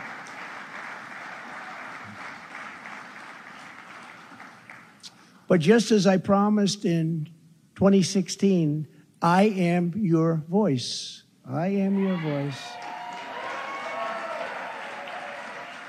The Washington establishment wants to silence us, but we will not let them do that. What we have built together over the past 6 years is the greatest movement in history because it is not about politics. It's about our love for this great country, America, and we're not going to let it fail. I am running because I believe the world has not yet seen the true glory of what this nation can be. We have not reached that pinnacle, believe it or not. In fact, we can go very far. We're going to have to go far. First, we have to get out of this ditch. And once we're out, you'll see things that nobody imagined for any country. It's called the United States of America, and it's an incredible place. We are Americans, and we do not have to endure what has taken place in Washington, D.C. This is our country, our government, and the corridors of power, they're our corridors. They're not their corridors. These are our corridors. And we are coming to take those corridors back.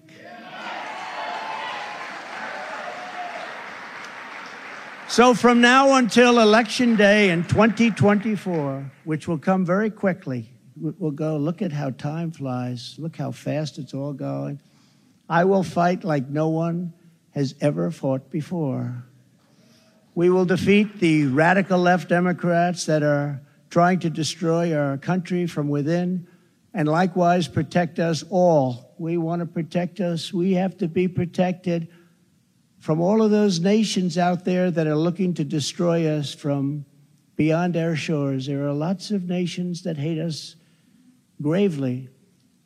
And that's the problem. When they look at us in disarray like we are right now, when we go to them begging for oil and we have more liquid gold under our feet than they have or any other nation has, and we don't use it because we're going to them, it's crazy what's happening. We can't let it continue. Joe Biden is the face of left-wing failure and Washington corruption. He had a big G20 dinner tonight. Everybody flew over to wherever they flew over. And guess what? He never showed up. They're still looking for him. What's going on? G20, I used to love that. The leaders, they used to make deals for our country like you wouldn't believe. It was one, give me the next one, give me the next one. And we got them to stop taking advantage of our country. Every nation took advantage of our country. We renegotiated deals with Mexico and Canada, USMCA. We got rid of the worst trade deal ever made. NAFTA, the worst trade deal ever made. That's why the farmers love Trump, because we did a great job, but manufacturers also. And we did a deal, we restructured our terrible deal with Japan, and I did it with Prime Minister Abe, a great man who unfortunately is so sad. He was a great friend of mine, but a great man, loved his country so much, but we restructured and made it a really terrific deal, and with South Korea and so many other countries. And the best of all was what we did to China. We made an incredible deal, but after COVID, I don't even bother talking about it because the devastation that caused for the entire world was too much to bear. I will ensure that Joe Biden does not receive 4 more years in 2020. Can't do it.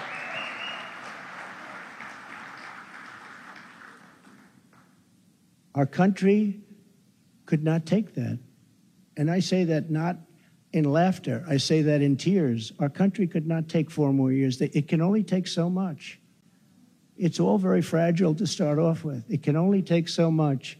In 2020, I received the largest number of votes of any sitting president in history by a lot. And we will do it again, but with even more votes this time. Many have noted that huge gains we have made with Latino voters, and I believe we will set even greater records with this crucial vote in 2024. The Hispanic voter, the Latino voter has been unbelievable. Great people, very entrepreneurial people, and they want security. And everyone thought when I did the wall, I built the wall, and they thought, oh, that would hurt me with the Hispanic vote. No, it helped me because they understood. They wanted safety. They wanted security. And they understood the border better than anybody else. So they were amazed that we started that trend, and now we're continuing with that trend. You look at what we've done in Florida, what everybody's doing now in Florida and Texas, along the border in Texas, won every single community. I won every single community. Governor of Texas called. Great gentleman, just got reelected. And he said to me, I'd like to talk to you for a second. Well, he said, you've done something that nobody else has done. You've won every single area along the borders, the longest since Reconstruction. I said, Reconstruction? I guess you call that the Civil War? That's what I call it? That's what I call it. Governor Abbott, very good man, and he's working hard, but it's horrible because what's happening is they're just sending hundreds of thousands of people right through his state, right through Arizona, right through all of the states. What's happening is they're coming up all of the states. And we can't have it anymore. This campaign will be about issues, vision, and success, and we will not stop. We will not quit until we've achieved the highest goals and made our country greater than it has ever been before, and we can do that. We can do it.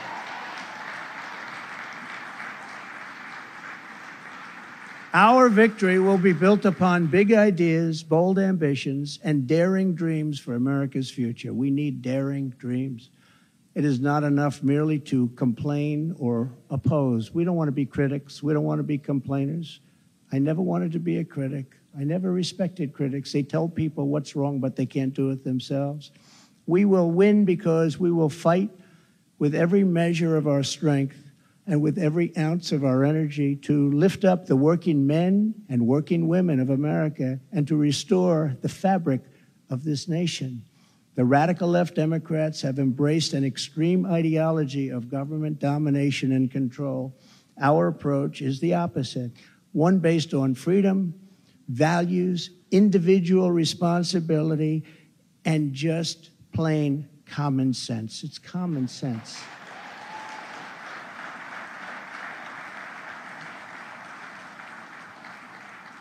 In 2 years, the Biden administration has destroyed the U.S. economy, just destroyed it. With victory, we will again build the greatest economy ever. It will take place quickly. We will build the greatest economy ever. And if you remember, I did it twice. I did it before COVID and then handed off something where the stock market was higher than just prior to COVID coming in. And we did it twice, and we will do it again, but this time we'll do it bigger, stronger, better than anybody can even imagine.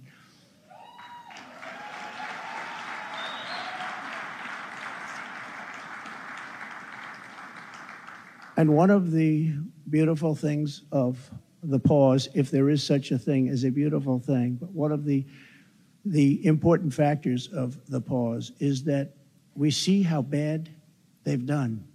So we will be able to do it properly, and it will be much easier. Everybody will agree with us because everybody sees what a bad job has been done during this 2-year period, and it will be a 4-year period. Everybody sees that. It will be much easier for us to do what has to be done.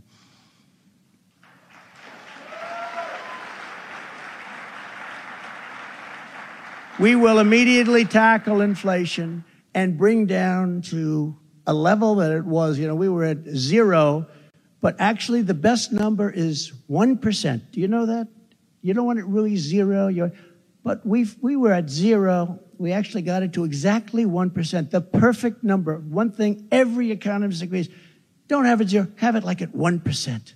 They even say 1 to 2, but I said, let's do 1. And we had it at 1%, and we had it there for a long period of time, and we had the value of the dollar. We had it so that this country could make a lot of money. And I fought other countries where they devalued their dollar, or they devalued their currency, whether it was the pound or whether it was the yuan or the yen. And I used to fight like cats and dogs with the leaders of other countries because they were stealing from us. When they did that, they had artificial devaluations of their currency. It's a very important thing. I haven't even heard it mentioned in 2 years. That's a very important thing. It's very hard for us to compete when they do that artificially. And they had to pay a big price when they did it. And they never really did it for very long. I said, we're not going to do business with you anymore as a country. And they believed me. And they let it go back up. Instead of putting America last, as the Biden administration has done very, very openly and bravely, because I can't imagine saying, let's put America last. I think it takes courage. We will again put America first.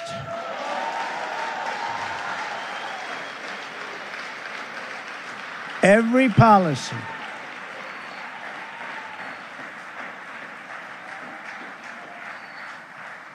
Thank you very much. We do love our country, isn't it? That's why we're here. I didn't need this. I had a very nice, easy life. This is something I didn't need, and a lot of you people don't need either, but we love our country. We have to take care of our country. We have to save our country. Every policy must be geared toward that which supports the American worker, the American family, and businesses, both large and small, and allows our country to compete with other nations on a very level playing field, which we never had until I came along and the Trump administration came along. And now we're losing it. They're moving back into China. They're moving back into these other countries. It's horrible.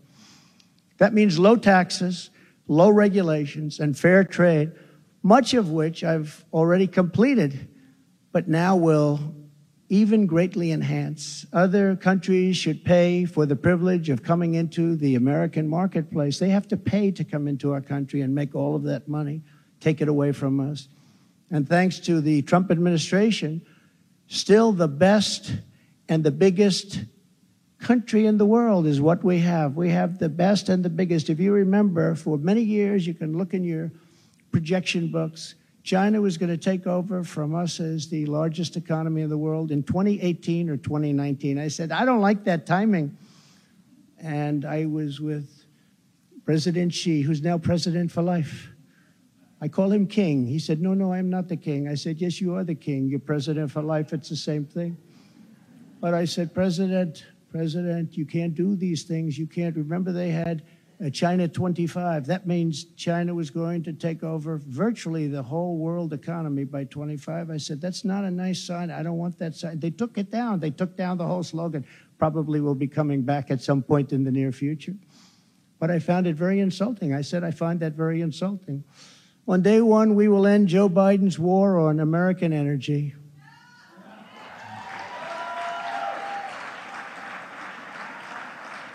And you will see, when that happens, you will see energy costs come down. And because energy is so big and so important, you will see inflation dropping. You will see it come down. It's a thing of beauty.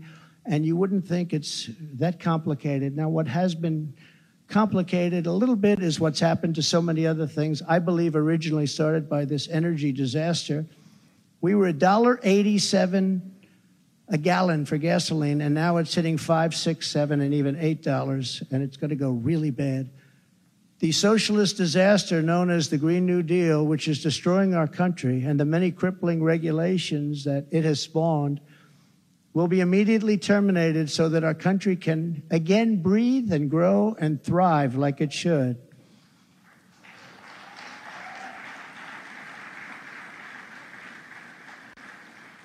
It's very, very much hurting our country. Germany tried it, Germany tried it. They were up for about a year. Remember I sent to Angela.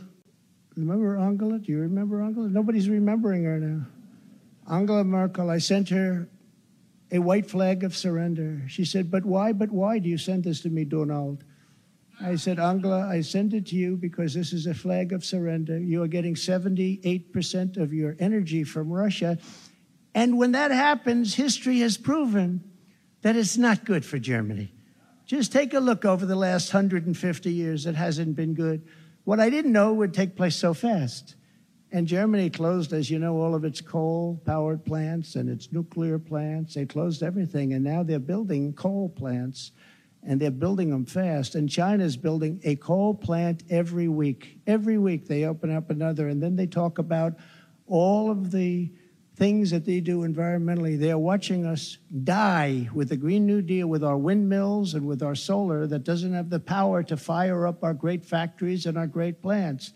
They are watching us die, and they're laughing as it happens. Remember, economic security is national security, and that's what it is. We need economic security. That is why we will launch an all-out campaign to eliminate America's dependence on China. We will bring our supply chains, which are a disaster right now. You can't get anything, and good luck getting a turkey for Thanksgiving. Number one, you won't get it, and if you do, you're going to pay 3 to 4 times more than you paid last year. But we will bring our supply chains and manufacturing base back home, as we were strongly doing during the Trump administration, and we will systematically bring back wealth, health, and success to the American middle class and to America itself. Please. Yeah, please sit down. I feel so guilty having you stand. No.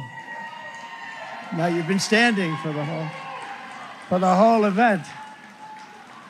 I feel very guilty. I don't want that to happen. To every worker and family struggling to survive in the Biden economy with inflation destroying your family and your life, this campaign will be for you. Help is on the way. Joe Biden has abolished America's borders. We are going to restore and secure America's borders just like we had them before, best ever. We built the wall, and now we will add to it. Now, we built the wall, we completed the wall, and then we said, let's do more, and we did a lot more. And as we were doing it, we had an election that came up, And when they came in, they had 3 more weeks to complete the additions to the wall, which would have been great. And they said, no, we're not going to do that. And that's when I realized that they actually want to have this disaster known as open borders. Hard to believe, isn't it? But one of the reasons we had so much success at the border was because of the fact that 2 things. We got Mexico to give us free of charge 28,000 soldiers. That helps. And President of Mexico is a great gentleman, by the way. Socialist, but that's okay. He can't have everything. But he's a great man and a great friend of mine. But 28,000 soldiers while we were building the wall. And then when the wall was finished, that's how we set all these records. We have records that nobody can even compete with. Right now, it's a disaster. I believe it's 10 million people coming in, not 3 or 4 million people. They're pouring into our country. We have no idea who they are and where they come from. We have no idea what's happening to our country. We're being poisoned. Within moments of my inauguration, catch and release will be gone forever. Remain in Mexico. Remain in Mexico, which was so important. Everybody came in here, they remained here, and they never left. And you couldn't get them, you couldn't find them. I had a policy, remain in Mexico. And if you think it was easy for me to get the president of Mexico to agree to that, it wasn't. But we got it. And they terminated it, can you believe? So now they come in here, they stay, and we have no idea where they are. They get lost. And it's very dangerous for our country. And again, I'll say, we're going to pay a big price someday for what they're doing. We will begin the process of safely removing the illegal alien criminals that have been unlawfully allowed into our country. We have no choice. We have no choice. And in restoring border security, we will stop the flow of deadly drugs and horrible human trafficking, which both have been set upon us like never before. The human trafficking, you think of it as an ancient thing. It's not ancient. Because of the internet, human trafficking is worse than it's ever been in history. And we stop them at the southern border, which is the #1 port all over the world, the southern border. So much comes through the southern border. All right, so we have been listening to the former president, Donald Trump, officially announce that he will run for the presidency for a 3rd time. I'm here with Saagar. We're going to get Ryan and Emily here back in a minute. Different speech, frankly, than what he normally gives and what I expected. I will say something that will cut Donald Trump to his core. It was boring. Yeah. And I guess, I mean, the positive is that, if you wanted to spin it this way, he stayed away from the crazy conspiracy theories, the obsession with 2020, even like the longtime obsession with Russiagate and the Mueller report and all of those greatest hits. He really stuck to, core message about here's what Biden did wrong, here's what I did right during my administration, here's what we'll do going forward. Totally on script, which is very unusual for this man. Yeah, my top line takeaway is all stylistic and less substance, which is that is probably the most low energy, high profile speech I have ever seen Trump give. Was the most standard Republican speech I've ever seen from him. Standard. Scripted, no stop the steal. I was anticipating having to come out and be like, okay, YouTube gods, just for the record, the 2020 election was not stolen. He did not make one claim. I was watching very closely while we both were when he started saying in 2020, I got more votes than any other president in history. That is true. Actually, it's just Biden happened to get more. And he didn't elaborate on that. So from my own personal observation, I have seen the man, covered him for years at the White House, at ceremonial events with more energy than he had tonight. And I can't help but wonder what's going on here. I have a couple of theories. Go ahead. I have a theory, which is who's abandoning him in droves right now? Right. Elites. Yes. The elites of the party think this guy's crazy, he's out of control, he can't win, he's a loose cannon. We can't go forward with this dude. He's a disaster for the party. So in my opinion, this performance, very staid, very stable genius vibes here, on prompter, on, a sort of normal message that might potentially appeal to independents, leading with inflation and gas prices and, leaving the crazy aside. That, to me, seems to be pitched at the elites of the world, the media elites, the party elites, the sort of thought leaders of the Republican Party. So I don't know that the speech was really for the base. I think it was to try to bring some comfort to that group of people. I share your conclusion, which is I think if the Republicans had a red wave, we're looking at a totally different speech. We're looking at a Stop the Steal affirmation. We're talking about Carrie Lake. We're talking about Blake Masters. Yeah. We'd be talking about the Secretary of State candidates. This was, and again, I want to reiterate, I've watched him a lot. I remember covering him at like the Diwali celebration of the White House. Yeah. And he was more off script there than he is here. I've never seen him stick to a teleprompter in my life to the degree that he has tonight. The take from Mick Mulvaney, which I don't know if I agree with this or not, but he was like, wow, he stuck on to the teleprompter. If he had done this in 2020, he would have won. That's one theory of Trump is like, oh, if you kept him in line and you didn't let him be crazy. But I mean, people also like get excited by the crazy and the entertainment value, and they're there for the show. This was not a show for anyone other than, a small group of basically like Republican tastemakers to demonstrate to them like, okay, this time I'm going to be calm. I'm going to carry the message that you want me to carry, that you believe will resonate with independents. And so I really think that's ultimately who it was pitched towards. He told a story. There was no need for the speech to be as long as it was either. Like, you could have said everything that he is still saying apparently in like 20 minutes. But, he told the story about the way he sees his administration. This was a golden age, he described it as. He talked about the economic numbers, and we were poised for all this success. And then you bring in Joe Biden, harps on some of the Biden, gaffes and mental stumbles. And also, I thought it was interesting, the way that he really talked a significant amount about Ukraine and the peril that we're in with regards to potential nuclear war.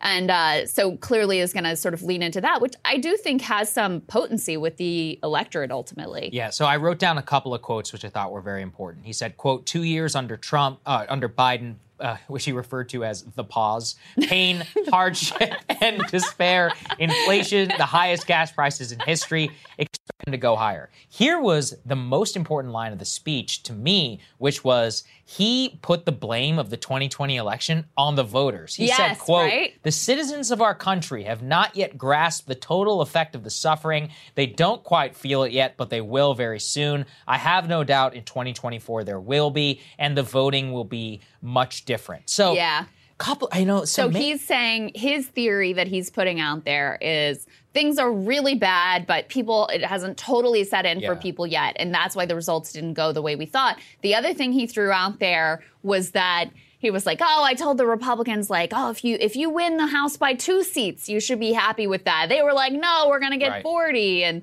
so he was trying to also sort of spin the very disappointing night into, oh, actually, you took back the House. You sent Nancy packing. She's out of the country now. So it was actually a win. So I think the fact is, and I'm monitoring continuing, he's been speaking now for 51 minutes. To have no stop the steal in the last 51 minutes is stunning to see from Donald Trump. Yeah. Especially if you've had 2 years, January 6th, on Truth Social, all you hear about all the time. But look, here's the one thing I know about Trump. No matter how many times he sticks to the script, acts presidential. Yeah. He'll be back.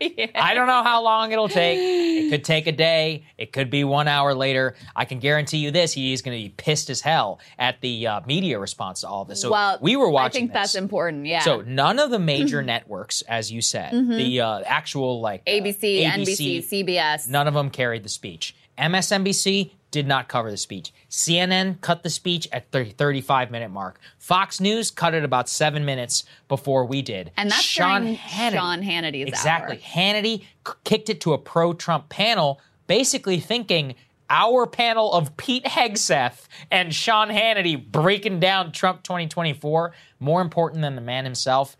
That is the ultimate repudiation. I mean, look, we would have stayed with it if there was anything interesting, quote unquote. Yeah, and by the way, we have seen that yet. Our producer. That's right, we're monitoring it in case something does interesting happen. Well, we can always jump back into it. But I think that media piece is really important for a couple of reasons. First of all, I mean, part of the reason he got off the ground in 2015 was because of the media obsession with him. I mean, when he announced and he said the thing about immigrants, the rapists, criminals, some of them I presume are good people, that triggered an entire media firestorm. And that actually is what gave him lift initially in the campaign. Remember the announcement, he had to like hire actors to go. It's not like he had a grassroots base to start with. Now he can't necessarily take that amount of media attention for granted, obviously, if they're not playing the speech. Now, I think from a news, like journalism perspective, I think that's a mistake because you do have a man who's the former president. He's announcing his next campaign for the presidency. He's very likely to be the Republican nominee. So I think there's a lot of news value in covering what he has to say here. But I also think that the reason why he has himself so hemmed in this speech and isn't making the crazy voter fraud claims is because he wanted to get that mainstream coverage. He wanted the speech to be broadcast. He showed up right on time at 9 p.m. That was very shocking. So that, again, he increases his chances that these networks are going to be there, that it's going to be prime time, that they're going to take it. And then by staying away from the crazy claims, it makes it more palatable for them to be able to cover what he's saying ultimately.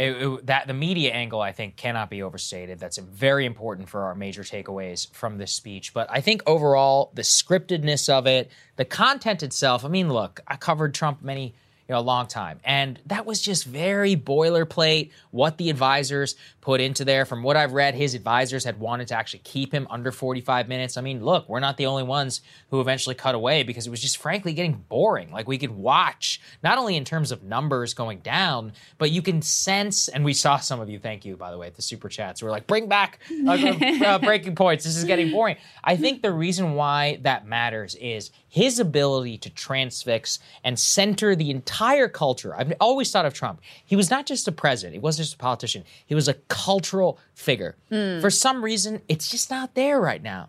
And maybe that some of that is structural, the networks and all of them not cutting it. But at the same time, everybody's in the ratings business. Like, if Trump is doing something interesting, you stay with it. So, look, I think... Well, what he's always understood is the way to get the most media attention is to say the most insane thing that you can. That's how you get out your whole thing going ultimately. But I think you're right that after the losses of his candidates, especially, Kari Lake and some of the most prominent Stop the Steal election deniers, he felt like he needed to put a more chaste presidential quote unquote image forward for the elites to keep, the entire thing from kind of coming apart. Let's go ahead and bring back Ryan and Emily. I want to hear what their take was on the speech, and I think they're standing by. There they are. There we go. Emily, let me start with you. What were your overall takeaways from what we listened to of Trump's speech? I'm curious about the optics. So I agree with a lot of what both of you just said. And I also think, though, that for Donald Trump, even in the content of the speech, what makes Donald Trump, it gets to this tension that actually you guys are talking about with this media angle, is that what's always differentiated Donald Trump from every other boilerplate Republican candidate is that he says crazy things, he gets tons of media attention, and he then becomes the sun that our culture orbits. Like, it's everything is just in Donald Trump's orbit. The entire culture becomes in Donald Trump's orbit. And without that, when he's going for this sort of normal optics of himself, at a resort, at a hotel, in a ballroom, granted a very ornate ballroom. I saw someone on Twitter say that Trump was announcing Louis XIV was going to be his vice presidential candidate, which I thought was apt. It's just not. How can you take? It's like Trump is trying to do Trump without Trump, right? Like that's the big thing in Trump circles is like, let Trump be Trump, or you can't have Trump without Trump. Like DeSantis can never be Trump without Trump because it's impossible. Then why is Donald Trump himself trying to do it? I like Krystal's theory that it's a bid for the sort of rubber stamp from Republican elites that are tempted by DeSantis right now, and also perhaps independent voters. But again, Donald Trump is not going to win and beat Joe Biden by being Dr. Oz. Yeah, I completely. Ryan, snap takeaway. What'd you make of everything? I mean, one of the big draws of Donald Trump in 2016 was the fact that you weren't even sure if he wanted to win the presidency. Yeah. Like he just wanted to get up on the stage, get up on the debate stage, say what he was going to say. Didn't matter who he offended. And he's just going to rock the boat and let the chips fall where they fell. Like that was a real appeal for people. There was an authenticity to that.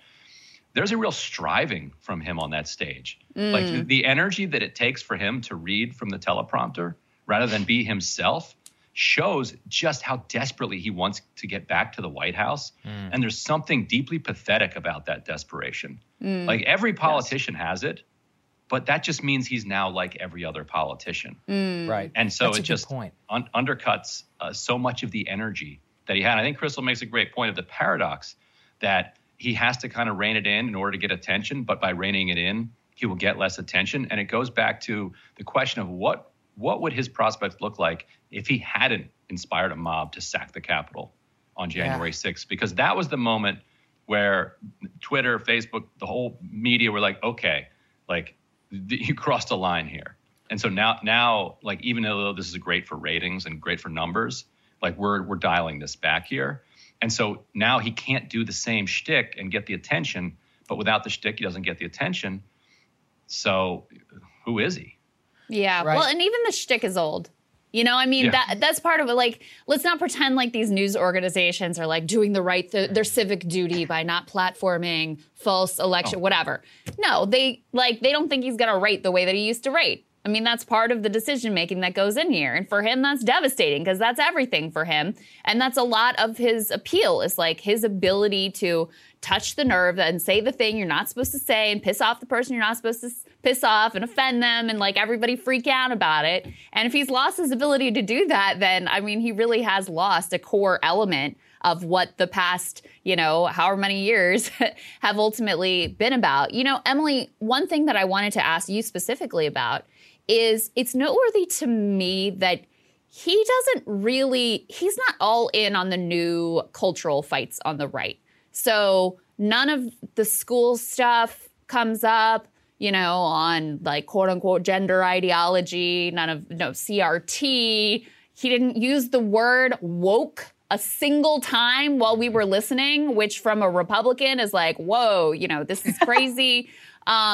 So that was what do you make of that? Is that just, he doesn't feel like that's politically that salient or that powerful, packs that much of a punch? Is it just those aren't the issues that he's ever really been all in on or particularly passionate about? What do you make of that?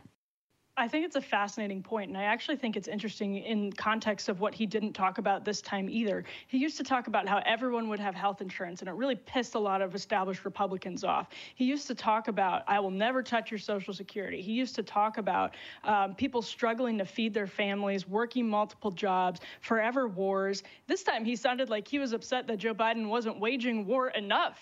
I mean, seriously, like it was just a very different Donald Trump. And I think part of that problem is it's two things. One, it's when you're an incumbent or you've already been in office and you didn't drain the swamp, it becomes enormously more difficult to make the case that you are then going to go in and drain the swamp.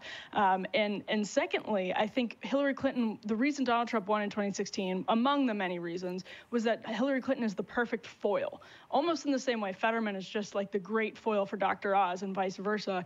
I don't think you get Donald Trump as president if he's running against someone other than a Clinton.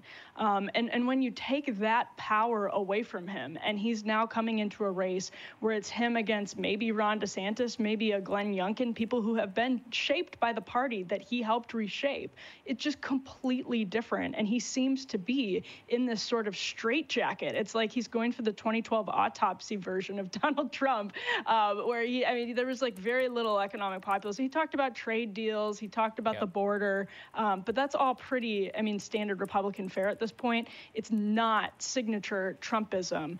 And I just don't think you can have one without the other and have the same effect on the electorate. So that's the real conundrum. And also didn't talk about the FBI. He didn't talk about Russiagate, as someone earlier, Saagar, Krystal, you mentioned. And so it's just a very, very different version. So I'll say a couple of things, little updates. There are, I think, important ones for us to discuss. He said, quote, "I am a victim of political corruption," alluding to the FBI. He said, and I was anticipating this as kind of a hit back against potential Ron DeSantis attacks. He said he would restore any unvaccinated member of the U.S. military back to his jobs. Third, and this is the most that he's gone so far in terms of voting, he just said and called for an end to early voting. He said, "To prevent cheating, I will restore voter ID. We will have only paper ballots. We will have same-day voting, and we all want all votes to be counted on election night," saying, quote, "Our country is a laughingstock right now. What do you make of that, Ryan, in the context of, obviously, going against mail-in ballots didn't help the Republicans in Georgia in 2020, certainly didn't help here in 2022. I think it's fascinating that after all the Stop the Steal talk, this is the furthest that he's willing to go so far. And it's suicidal. Mail-in ballots help the party that use mail-in ballots more than the other party. Like if everybody equally uses mail-in ballots, then it's not going to help one party or the other. But as you saw in, say, Nevada, you had several weeks of early voting in which Democrats are banking all of their votes. I told Emily this on the day of the election. I talked to a Republican operative that morning. He's like, we feel really good about Nevada. We're just getting pretty nervous about this weather report that it might snow in Reno and it might rain in Las Vegas. So you put all of your eggs in the election day basket. And if you get a freak snowstorm in Reno, then you're screwed. It rains in Vegas, you're screwed. You have some computer outages in Maricopa County and you have long lines and Republicans can't vote, you're screwed. So here's Donald Trump again telegraphing to his supporters not to do early voting. And that fact that he wants to get rid of it, that's cute, but he doesn't run the governorships of Pennsylvania, of Wisconsin, of Michigan. He lost all those Secretary of State races, so he doesn't have the power to implement that by the 2024 election. So all that his words are doing now are discouraging Republicans from taking up mail-in balloting, which is just going to hurt them in the long run. Mm-hmm. Emily, I want to pick up on something you were saying. You were talking about we're sort of missing the core of Trumpism or the core of the MAGA base in this speech. And I was asking myself, well, what is that core at this point? After it clearly is not the same messaging or rhetoric as you were pointing out that was there in 2016, where, there were some parts that really scrambled the political circuitry.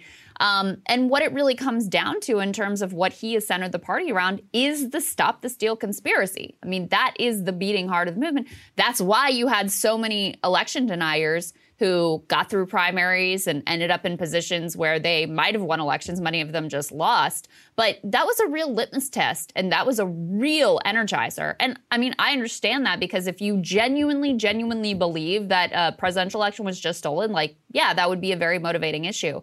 So I think if he's trying to take that off the table when he has spent years making that the center of what everybody in the party cares about, I mean, they care about immigration, but that's not like what it was in 2016. Build the wall is not the thing that it was at that point. They care about inflation. They care about these other things. But the true, passionate beating heart of Trumpism at this point is Stop the Steal.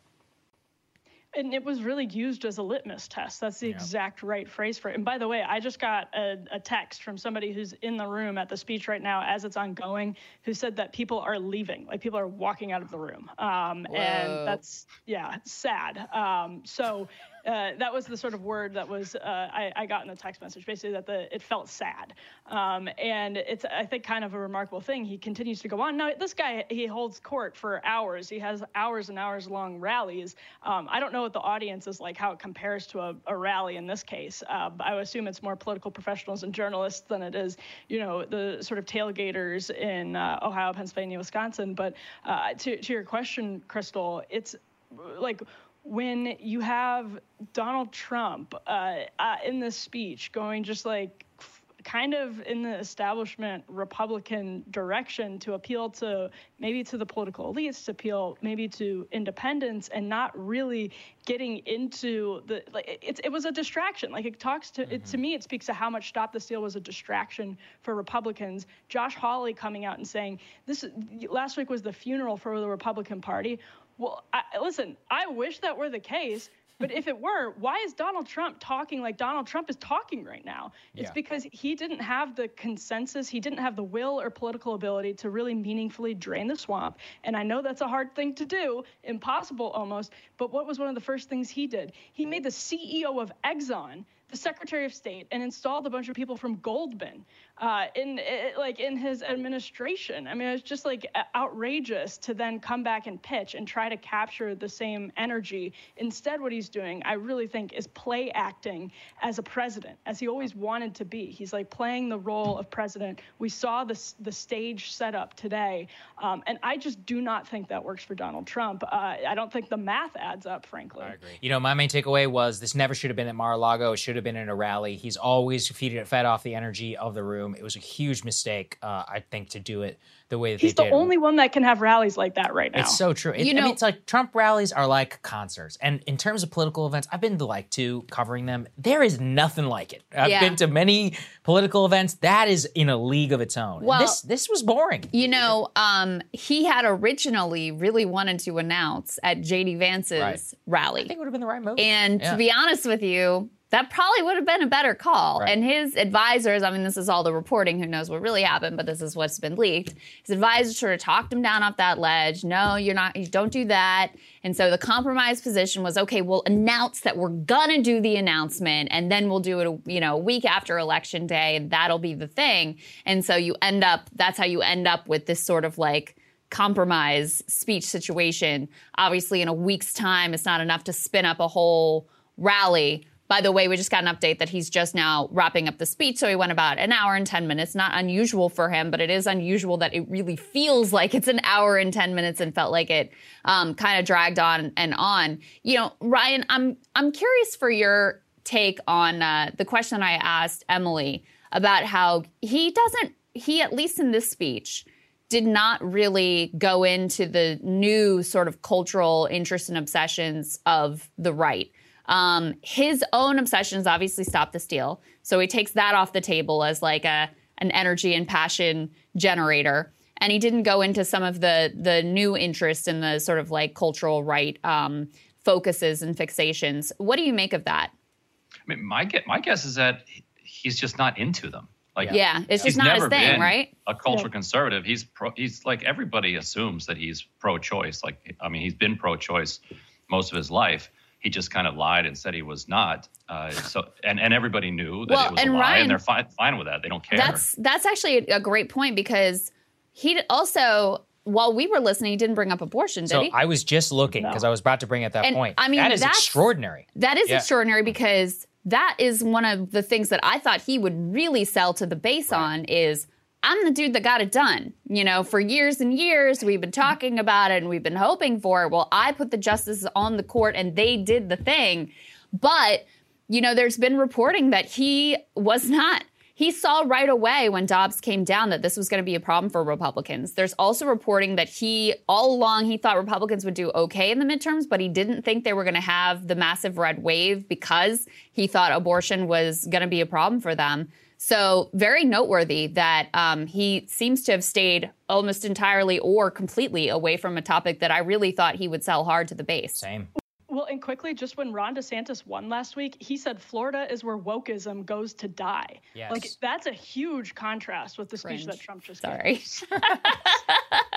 Yeah, exactly. Yeah, right. And DeSantis wants to be the guy doing cringe on social media. Trump wants to do the cringe on Truth Social. Truth Social. And Trump, they got all their bases covered. Trump wants to be the guy that's going to ban abortion in the future if you just continue to give him power. I don't think he wants to be the guy that banned abortion. I think he's embarrassed about that and thinks it was a mistake. Every leak that ever was come out from the Trump from the Trump advisors was he thought that it was not a mistake necessarily, but he's like, this is going to be a problem.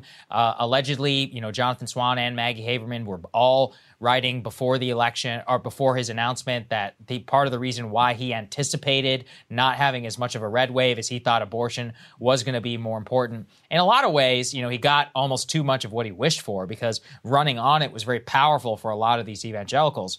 To me, the crazy thing is no stop the steal, no abortion. To have neither of those in a 68-minute speech by Donald Trump in this election, that is just underscores again that he was not speaking, I think, necessarily to the general election, or maybe he was in his own mind, but he was trying to shore up, Emily, Republican elites, saying this is not, the election announcement that many of them probably would have anticipated. and he's not necessarily giving a reason for Ron DeSantis and others to jump in. Or what am I reading that differently? How would you read it? Yeah, I think he's trying to sort of corner the presidential, like, I have been the president of the United States. Right. I accomplished X, Y, and Z. I have been there before. This other guy's just a governor. This other guy's a senator, but I am a former president, and this is sort of my lane. I have done it, and I think that's probably why he staged it at Mar-a-Lago in the sort of ornate ballroom as opposed to the casual setting of a rally. I don't know that for sure, but I think that's why they tried to make it look very formal. I think that's why he stuck to the script intentionally, got there on time, and I think the speech was way too long, but he hit all of the sort of notes that, establishment Washington Republicans would want him to hit. So it's strange, and I think Krystal's theory is still the best explanation, that what he's trying to do is reassure the consultant class, the professional political class, that he can be presidential, he can appeal to independents, he can be the guy who's the contrast with Joe Biden. He immediately drew himself into contrast with Joe Biden as opposed to Ron DeSantis or other Republicans, whereas before he was drawing himself in contrast with the entire political class, right? And I know he's mentioned the corrupt system a couple of times in that speech. It wasn't the theme. In the past, the theme would have been drain the swamp, the system's corrupt, quote, I alone can fix it. And it's much, much harder to make that pitch when you're an incumbent. So I think he sees his lane as being someone who is the heavyweight, the former president who can come in and just get it done, get the old coalition together, peel off those independents.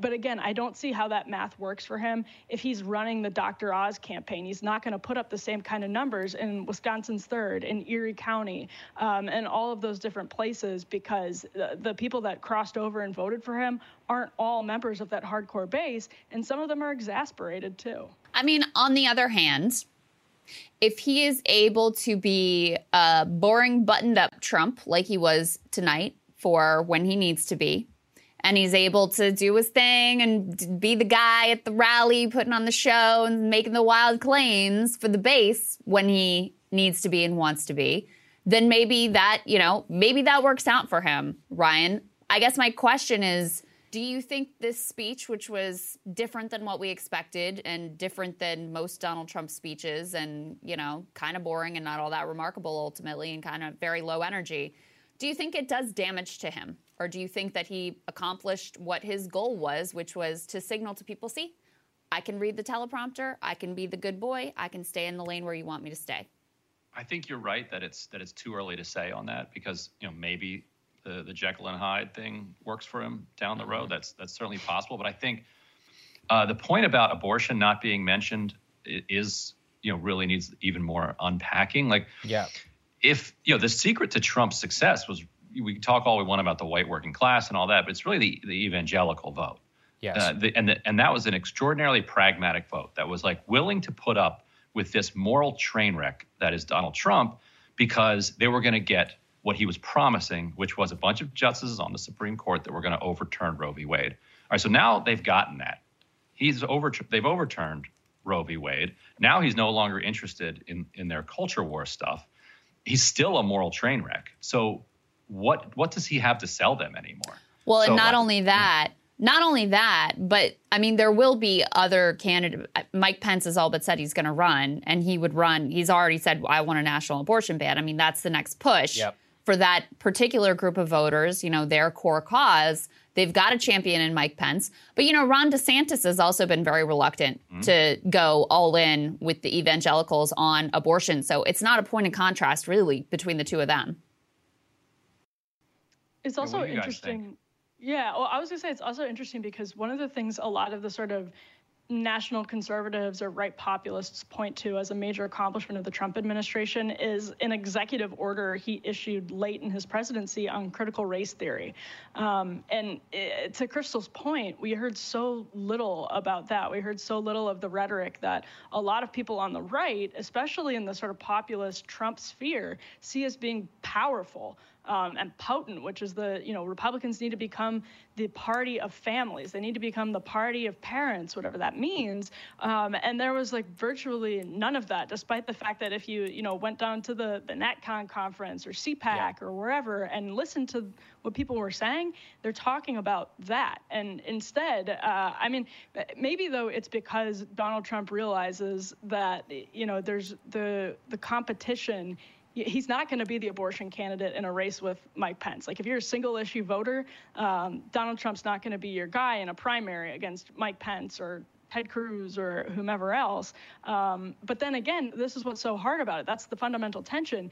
If you're a conservative voter, period, why would you go with Trump over DeSantis? And I think that explains the tone of the speech tonight, which is you would go with him because he's been there before, as opposed to his old pitch, which is you would go with him because he's never been there before and he'll drain the swamp. Yeah, I think that's the main thing. I mean, look, Ryan, let's play devil's advocate here.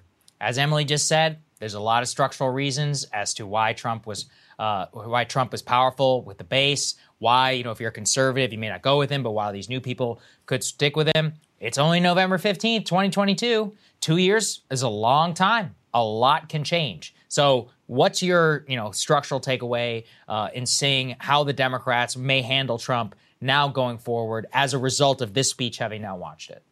I think that one big thing to watch is how confident Republicans are about their chances in 2024. And no matter who's the nominee. And I think that's what he was trying to cue up. He's like, okay, look, yeah, we didn't do great this time, but in 2 years, trust me, it's going to be so bad that, even though I'm a bad candidate, I will be able to win. I think that was kind of the subtext of what he was saying there.